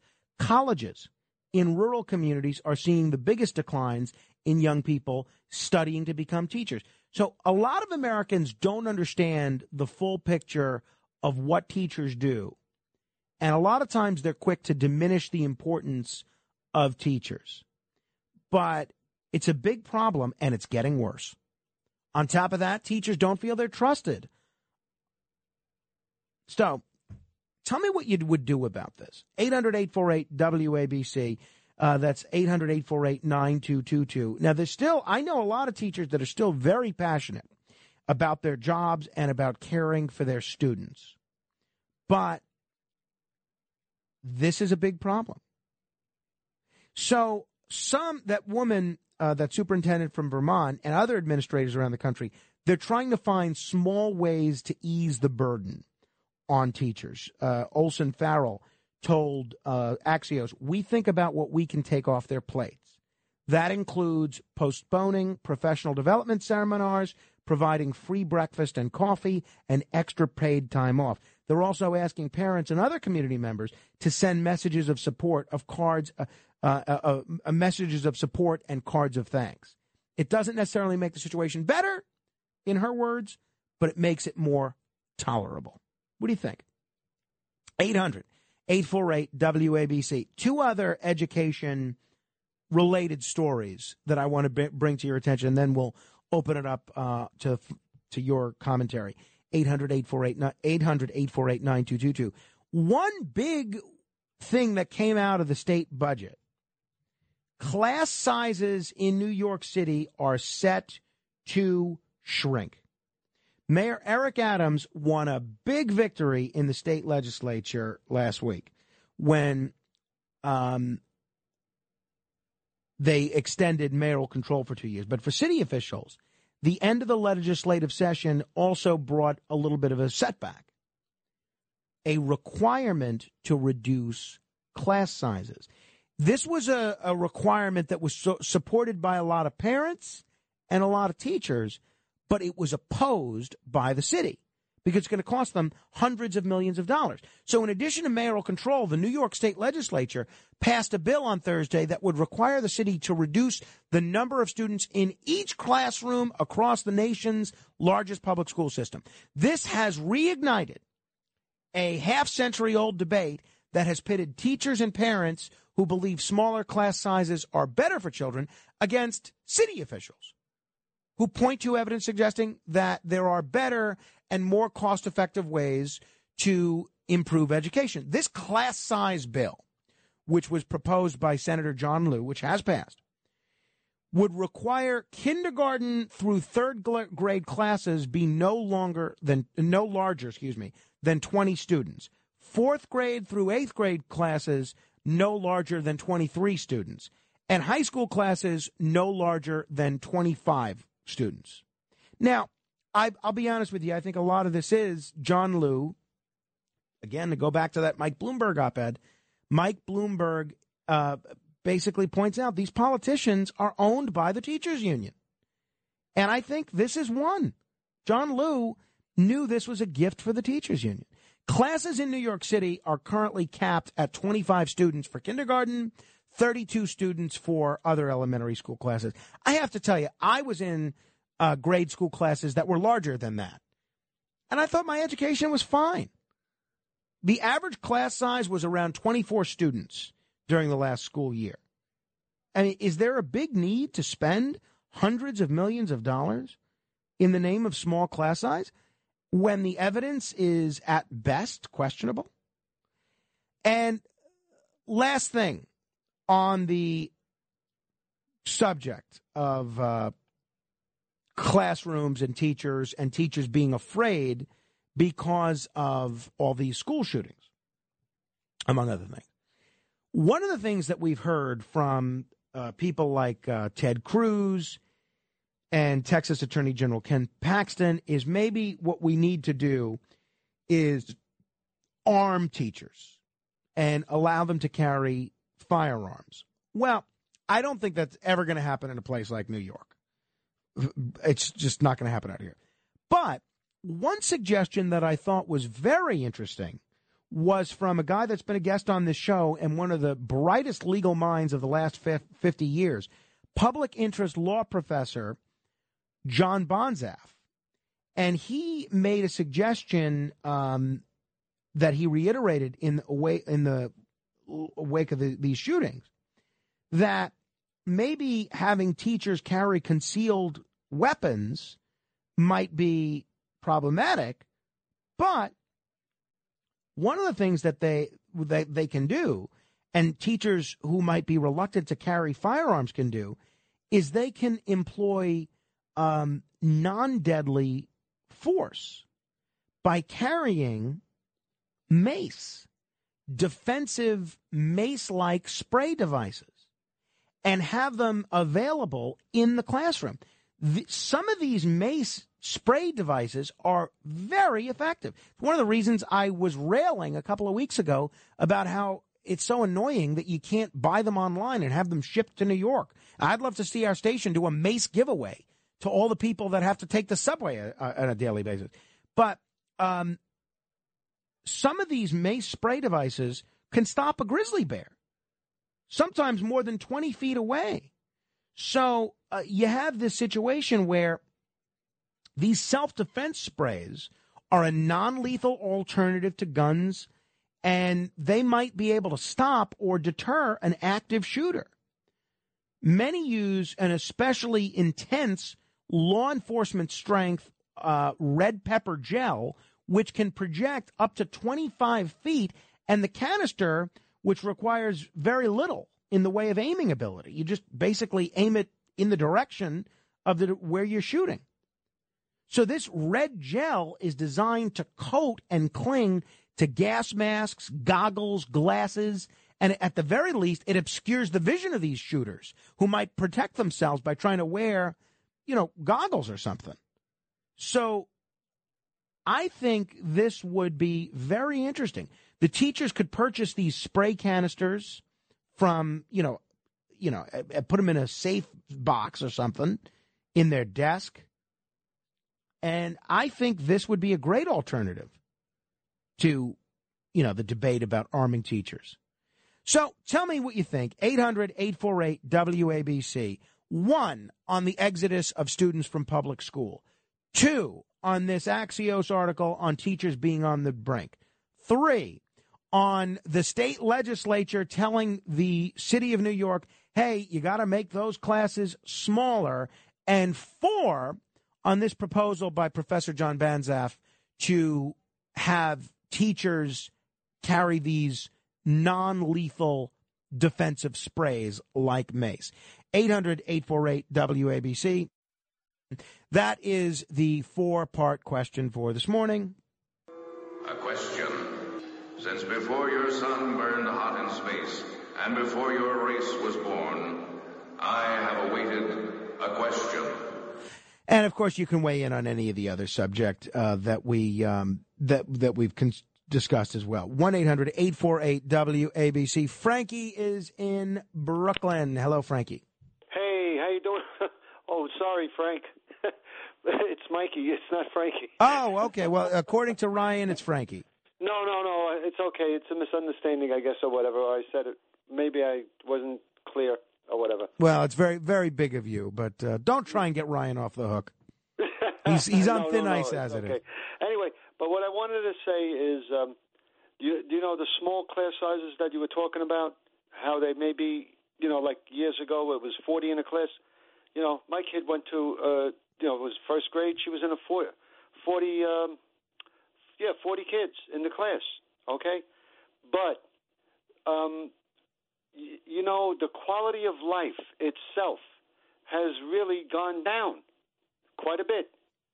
So what people could handle years ago can't handle today. Because it comes down to less, and less. If I understand this is a school situation or a topic we're talking about, but look at the overall picture. You call customer service anywhere you go or wherever you do. Everything is online. We don't want to talk to anybody. Nope, we can't do this. And if you call somebody, they don't even know what you're talking about. Well, so you think the degradation in quality of teachers is not necessarily related to the unique strains that the teaching profession has been put on. You think it's emblematic of all of society being worse off. Thank you, Frank. Thank you, Frank. Okay, hey, that's a valid theory. Thank you, Mike. 800-848-WABC. 4-part education question. 1, what do you do about the massive exodus of students from public school? 2, what do you do about the fact that we are suffering from a teacher shortage right now? 3, what do you think about the fact that New York State is making the largest school district in the country cut down on its class sizes when it's going to cost us hundreds of millions of dollars to do so? 4, what do you think of this proposal by Professor John Banzhaf to arm teachers with these mace-like spray devices? 800-848-9222. Carry them. Take those subjects any way you want. Sean is in Park Ridge. Hello, Sean. Hey, how you doing? Frank, I think I have an interesting perspective for you. I think I was a teacher for special education for 20 years, and I'm not teaching in the school system anymore. I decided to leave for a lot of the reasons you mentioned. But regarding your last part of the question, as far as teachers carrying mace and so on, I actually taught in a number of private special ed schools, and, these kids had emotional issues and different things like that. All of these schools always had a crisis team, and what happens is if, a student is on edge or is going to lose it and maybe get physical and so on, the crisis team would be called. Usually the crisis team involved men, and, that was because if a kid, is big or physical and all that, we want to be able to handle them. I think instead of having teachers holding, any type of weapons whatsoever, I think it would be better just to have a crisis team, and you have about 4 or 5 people on a crisis team to, be on the side to, dissipate any type of violence. Well, that makes sense to me. I guess, I don't think the two ideas are mutually exclusive. What do you, for instance, what do you do if there's an active shooter in a classroom with a closed door and a teacher's in there with kids, but the crisis team doesn't yet have access to the interior of that classroom? I still think maybe there's a role for these mace-like devices. I'm not saying, do that in place of crisis teams. I think, unfortunately, as the 27 school shootings we've seen this year indicate, there's probably plenty of things that we need to be doing to prepare for these school shootings. But I don't think the two are mutually exclusive. I think you could have a crisis team and these non-lethal spray devices. No, I agree with you. I totally agree with you. I think coming at it from a variety of angles is a good thing. I think the other thing, too, is that there has to be, and this is essential, training with these things. Sometimes even though, pepper spray and stuff like that looks simple, a lot of times a lot of teachers, there are men teachers, but there's a lot of teachers that are women. And, they're not going to feel comfortable with these type of things. So they have to be trained and, taught how to use these things. Well, I would agree with you. Thank you, Sean. I think training's certainly important. And that's one of the reasons I've never loved the idea of giving teachers guns because, I remember one episode of Boston Legal, and it's amazing to me how much of my cultural references were shaped by Boston Legal. I think I'm probably unique in that respect. But there's this one episode where this teacher is being either criminally prosecuted or sued because she didn't adequately use an EpiPen in time on a student that was suffering from an allergic reaction. And one of the lawyers on that show, Shirley Schmidt, she says at the end of her very emotional summation, as most TV lawyers do, they have these very stirring summations, She said, forget about who's going to use the EpiPen. If we keep treating teachers like this, who's going to teach? And I kind of think that's the case with guns. I mean, you force these teachers to get training for guns and firearms and force them to, be handcuffed in what they're able to teach and what books they're able to have kids read and what they're able to say and do in a classroom. Who's going to want to go through that? And I think you're seeing that manifest itself now with this teacher shortage. 800-848-WABC. It's 800-848-9222. Pamela's in Central New Jersey. Hello, Pamela. Hello. I find it interesting that we're focused now on violence from the outside within schools, when for years we still have violence within the schools. And that's why you have an exodus of teachers, and the standards for teaching have dropped through the floor because they can't get teachers. And this has been going on for years. Well, I mean, it certainly has been. We're seeing this trend continue, Pamela. That's for sure. Thank you. 800-848-WABC. That's 800-848-9222. Mike is in North Carolina. Hello, Mike. Good morning, Frank. Listen, you said it before. It's very simple. The teachers' union is very powerful. It's follow the money.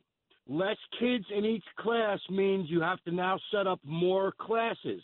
So if you have 7 history classes with 30 kids or 28 kids, now you have 9 history classes, which means you have 9 teachers, which justifies their existence. It's not the teachers themselves.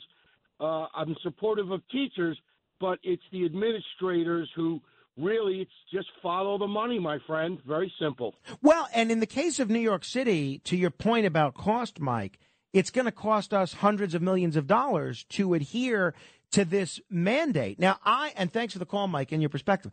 I've always been generally opposed to unfunded mandates, and one of the worst unfunded mandates was the Bush era, the Bush-Kennedy No Child Left Behind. But in some respects, this is an unfunded mandate passed on from Albany to New York City. They're saying we have to have smaller class size. It's going to cost you hundreds of millions of dollars to do it. And they're not giving the city any additional state aid in order to do so. 800-848-WABC. That's 800-848-9222. The question is, on these 4-part questions, what do you do about it? 800-848-WABC. Let me say hello to Jeff in New Jersey. Hello, Jeff. How you doing? Good morning. Morning. So I was just saying, like, I work in a inner city urban school in northern New Jersey and school district. My main point is lock the doors. Mainly like they basically could be opened up from the inside. The kids could let kids in. They need to be having alarms attached to them. You need to arm the main entrances with armed guards, especially in inner cities like New York City or other inner city schools. What was I saying also? Pay the teachers more. The teachers, people think they get paid too much and work too little. That they don't really know what they do, and they don't really know what they get paid compared to the outside world of out of schools. And the pepper spray you talked about is a great idea. I had a hornet's nest I bought something at Home Depot that like sprays from a far distance and basically got rid of those hornets. That's a great idea. Those are my points. Well, Jeff, what about on the question of smaller class size? Oh, yeah, good point. Yeah. I disagree with you when you said you thought that the class sizes are just fine or you don't have to lower them, especially for kindergarten. Like, you're assuming that all the kids are normal, cognitive, normal learning. There's a large percentage, larger than you think, that are struggling kids in different ways, not just learning. And no, the smaller class size makes sense. You need to spend on that. All right. Thank you, Jeff. I'll give some other people a chance to weigh in, and then we're going to do the $1,000 minute in just a minute. Hey, I want to share with you an SMS text message. I know we moved on from the gubernatorial debate last night, but this is an SMS text message a friend of mine sent me, and this is a very astute observer of politics and somebody that's been a participant in politics. I don't want to say how. But this is someone that's worked on both the Republican end of things and the Democratic end of things. This is what this person said to me regarding the debate last night. Suozzi was amazing and surprised me how good he was. I've seen him debate before, and this was his best debate. By the way, I agree with that. This was a different type of Suozzi than what I've seen previously. And then this person continues. If he had more money and more time and momentum would be on his side. He came across like a governor. That's my view. Exactly. The governor showed she hasn't been in a debate for a decade.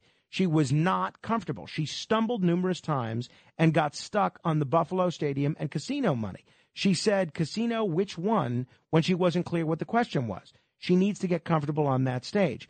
Giuliani is one of the most sincere politicians I've ever seen. His politics and lack of money keep his numbers low. He could have beaten DiNapoli, but his campaign is all about his lieutenant governor candidate winning statewide. So they have a progressive in Albany statewide. So that was interesting. That was not that dissimilar from my perspective. So very interesting. 800-848-WABC. We'll squeeze a few more of these in, and then we'll move on to the $1,000 minute. Bill is in Brooklyn. Hello, Bill. Yeah, Frank, this is Bill calling. Thanks for taking my call. I wanted to start with the mandate from the state about smaller sizes. I believe that the state knows that this cannot be done. And the state wants to show that they're doing all they can and they're addressing an important issue. The reason it can't be done, some of your callers mentioned this. You can't reduce class size because you won't have enough teachers and you won't have enough classrooms. And then you won't have enough buildings. And then you won't have enough physical space in the city. The city can't afford to house people. How can they afford to build more schools? You then have to get in touch with the school construction authority, and this gets into a tremendous expense. So is the state is just scoring points with the teachers union, you think, politically? I think they're scoring points with the public and the teachers union. Mm-hmm. The teachers union would like to have lower class size because then you'd have to hire more teachers. Right, and get more dues-paying members. Right, I get that. Bill, thank you. Roger's in Massachusetts. Hello. Yeah, hi. I always felt that the whole teachers and guns thing should be strictly voluntary for those who would have the presence of mind and could responsibly use them as a deterrent. However, I think that this whole mace thing, I think that's amazing. I think that is terrific. That'd be great. And how much training would one need with something like that? You know, you tell all pupils, put your heads down if we're ever in this situation, and then she can use it. If they can do 20 feet, that's terrific. And I also think that schools should be like office buildings. You have to be buzzed in. There should be cameras at all over the place, and you should be buzzed in by security guards, during school hours. But I think the mace thing, that was terrific. Yeah, Roger, thank you. And again, I don't want to act like I'm taking credit for that myself. That was an idea put forward by Professor John Bonzaf, who was a longtime professor of law at, I believe, George Washington or George Mason University. I think it's George Washington University. But I happen to think it's a good idea. I think it's something that should be implemented right away. Yeah, it's George Washington University. Because you never know, unfortunately, which school is going to be next for one of these shootings. 800-848-9222. Fred is in Yonkers. Hello, Fred. Hey, Frank. Let me get started with the class size. I start the day with 15 in my class. I end with 30. It's definitely a better education when you got smaller class sizes. Kids are so much more needy now, you wouldn't believe it.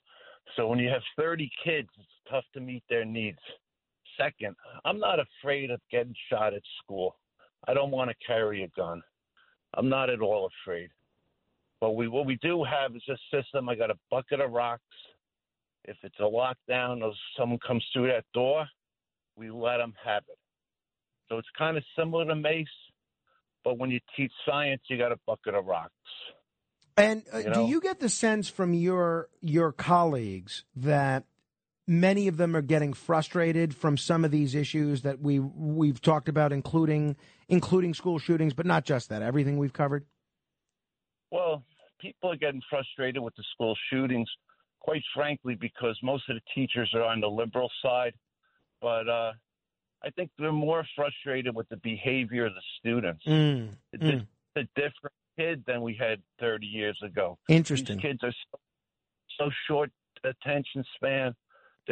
That's why you kind of need a smaller class size to meet their needs. Got it. I know it's not going to happen because they don't got the dough. Well, I mean, here in New York City, it's going to happen, whether Mayor Adams wants it or not.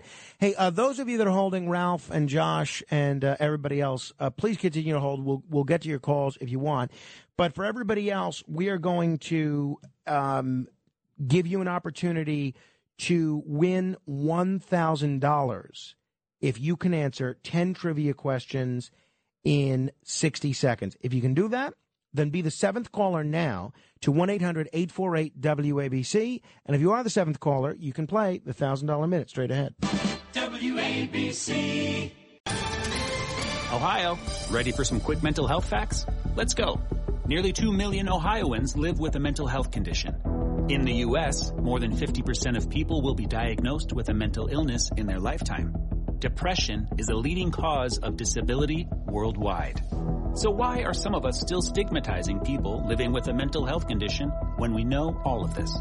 Let's listen to the facts and beat the stigma. Ohio, challenge what you know about mental health at beatthestigma.org. Frank Morano, 77 WABC. A long, long time ago, I can still remember how that music used to make me smile. And I knew if I had my chance that I could make those people dance, and maybe they'd be happy for a while. But February made me shiver with every paper I deliver. Bad news on the doorstep. I couldn't take one more step. I can't. The great Don McLean singing American Pie. A great guy, by the way. I've talked to him on the phone a couple of times, and we are going to try and get him on the show sometime soon. A real talent, and like I said, a heck of a nice guy. But somebody that probably doesn't need to play radio trivia contests to win some extra money, although maybe he does. But for the rest of us, it is time for... The Other Side of Midnight presents... It's the $1,000 Minute. Answer 10 questions correctly in 1 minute, and you could win $1,000. Here's your host, Frank Morano. And let's meet today's contestant, Mike, in the Boogie Down Bronx. Hello, Mike. Hey, what's happening, man? Hey, look, I told Joe Spina I am not the guy for this. I wanted to pass it on, but he convinced me to take the shot anyway. All right. If I pass the first question, good, but I really got brain locked. But let's go. I would rather somebody else had the opportunity, but let's go. I'll take it. All right, Mike. If not you, who? If not now, when? Right? I mean, you got as good a chance as anybody else. Me now. All right, Mike. Okay. So if you get a question right, we're just going to move on to the next one so that we can try and hit them all, okay? Yeah. Okay. Okay. What president was the Lincoln Tunnel named after? Lincoln. Name a Clint Eastwood movie. For a few dollars more. What city in New Mexico was rumored to have a flying saucer crash there in 1947? Oh my God. Man, where is that? See, brain lock. I can't think of it. Starts with an R. Starts with an R. I can't. I got brain lock. That's what I know what it is, but my brain is locked. I can't get it. All right. It was Roswell. Roswell. Look at that. You know what I'm saying? Who don't know that? No, that's what happens. I've done it. I lost on Beat Bernie. I got an easy question wrong on Beat Bernie. Mike, you seem like a great guy and a great listener. I'm going to put you on hold, and we're going to give you the Other Side of Midnight T-shirt, and maybe you pick one with an alien on it, right? Because we do have a pretty good selection. If you're interested in learning more about Roswell, give Ryan your information, and we have some cool shirts and we have a cool mug and a lot of cool gear. If you go to WABC Radio Store, www.newyorkstockradio.com, you can purchase all sorts of neat stuff from all your favorite hosts, including me. And if you use the discount code Frank15, you'll get a nice discount. They're adding new stuff all the time, so be sure to check in there. I'm buying stuff on there all the time. I actually had to stop myself from continuing to go on that website because every time I go on there, I end up buying more stuff, and not just stuff for me. I said, oh, I could use that Studio 77 jacket. That looks pretty good. I could use some of that Music 77 gear. Oh, boy, that WABC beach towel would look pretty neat for when we go to the beach in Atlantic City or Cape May. So I think my checking account's already overdrawn. So I've stopped going on there because I'm just going crazy buying all this WABC merchandise. But you can do the same by going to WABCRadiostore.com. That's WABCRadiostore.com. And if you use the discount code Frank15, not only will the folks know that you heard about it from our show, but you'll be able to save some money, which is great. Hey, you know what happened to me yesterday? My congresswoman is Nicole Malliotakis, as I explained yesterday. She's a close friend, and she is somebody that I go back 23 years with. And, we have been through a lot of adventures together. So in my view, now I happen to think she's doing a very good job in Congress, but in my view, she's my friend, right? So I'm for her, hell or high water, no matter what. And I was very pleased that they made her the Grand Marshal of the Greek Independence Day Parade last weekend because, for all her faults, for all her strengths, she's my friend. And so I'm ride or die with her. I'm going down with the ship no matter what. And to me, that's what you have to do with someone's your friend. So yesterday, it's about 4:45 in the afternoon, and the doorbell rings. And I assume it's just somebody delivering something. But I see on the ring that the person doesn't go away. The person rings the bell and just stands there. And they just keep standing there. And it looks like he's holding something. It looks like he's got a clipboard or something.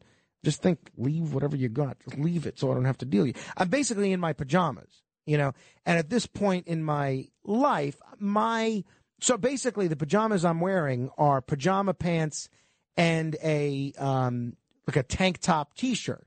So I'm showing off my less than impressive physique in my tank top T-shirt.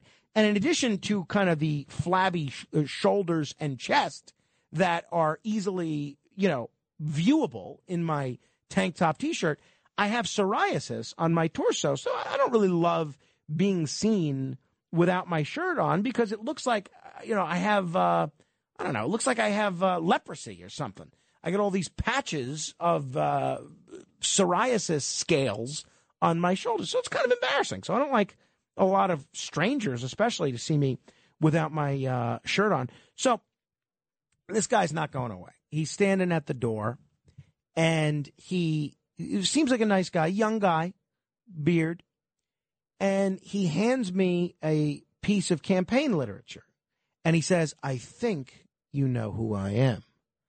And his name is John Matland, and he's running for Congress against my congresswoman, Nicole Malliotakis.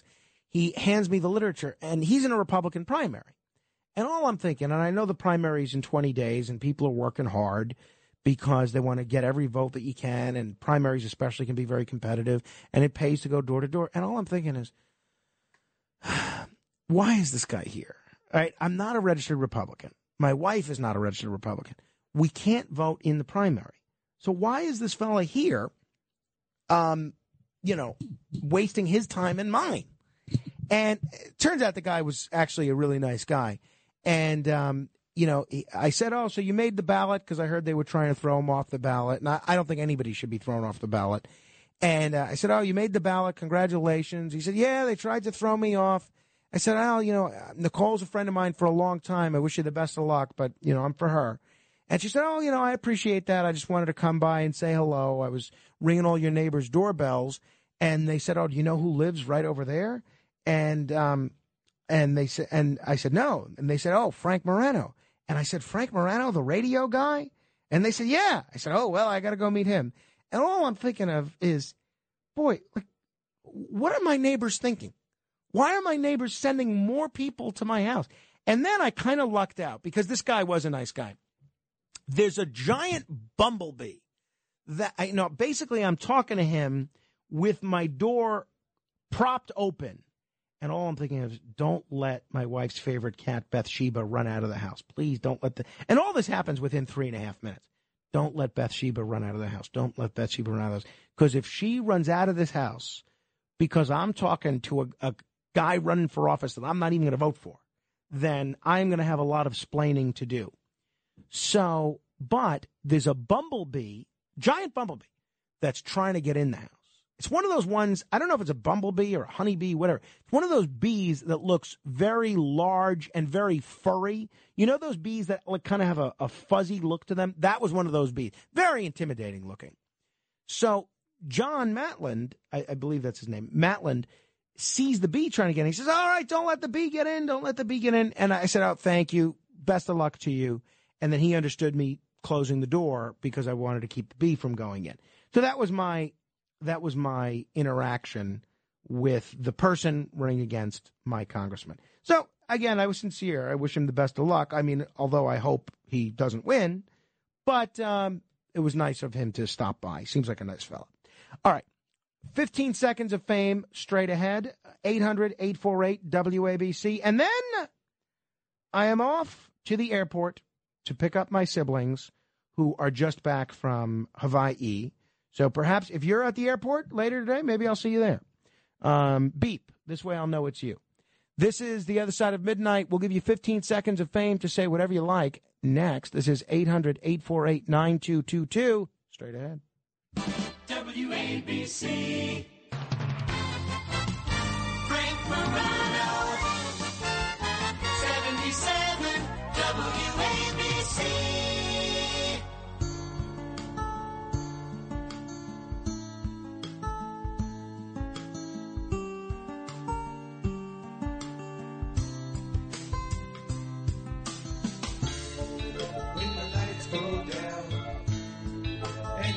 Go wrong.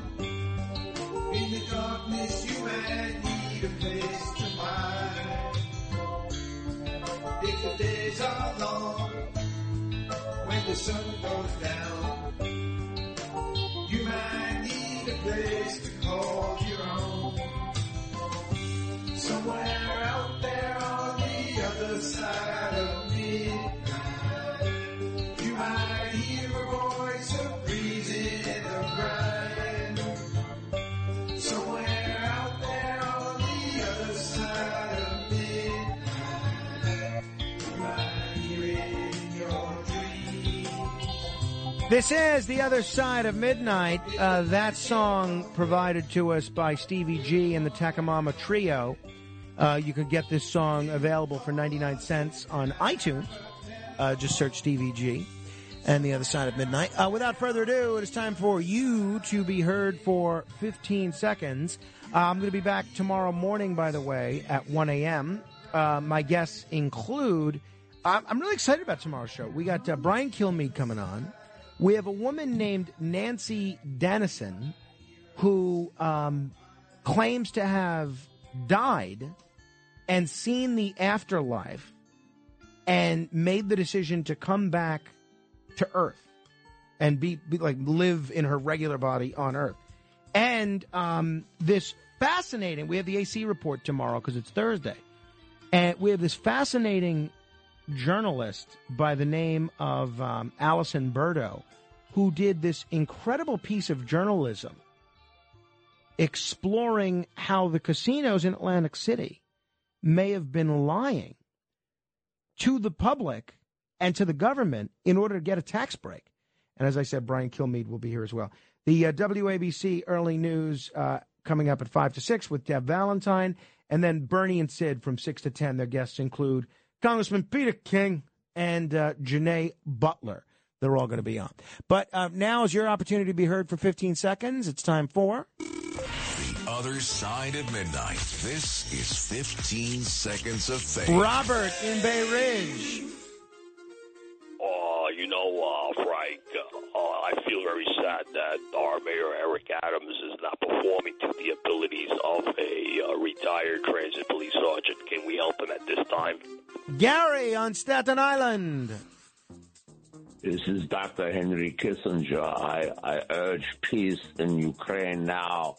While there's something left of the place, it is being bombed to smithereens.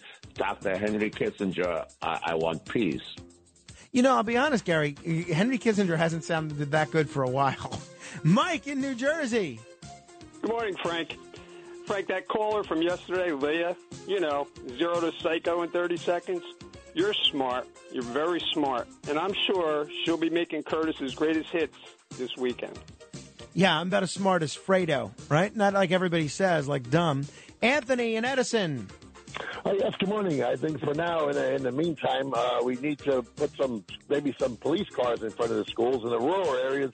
Maybe we'll have some National Guard vehicles out there until we figure this all out. Wouldn't hurt. Certainly couldn't hurt to get some more cops out here anyway. 800-848-WABC. Jeff on Staten Island. Hi, I'm a high school teacher on Staten Island. Whether we have 34 students, 25 students, 20 students or less, if you can't get control of the students, it doesn't matter. It doesn't matter. Jimmy in Brooklyn. Jimmy. Moron. Mike in the Bronx. Yeah, I've concluded that the radio station is racist towards black, but I love it because they speak their mind, so I'm with it. See, that's nice. If you're going to understand, if you're going to tolerate racism, at least tolerate it for people that are open-mindedly racist. Flattered to be in that company. Evelyn in Hudson County. Frank, I work for a parochial school in Jersey City, but our children are taught to respect each other's religions. This year, with the new registrations coming in, the main reason for the transfers back into our school, class size in public schools. They're pulling their kids out. And finally, Lucy in the Bronx. Don McLean was interviewed today on another station. He has a new book out called American Pie for Children.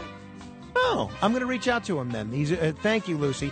Hey, the WABC Early News is next with Deb Valentine. Ralph, I'm sorry I couldn't get to you. Call back tomorrow. And be sure to tune in to Bernie and Sid from 6 to 10. Frank Morano, good day.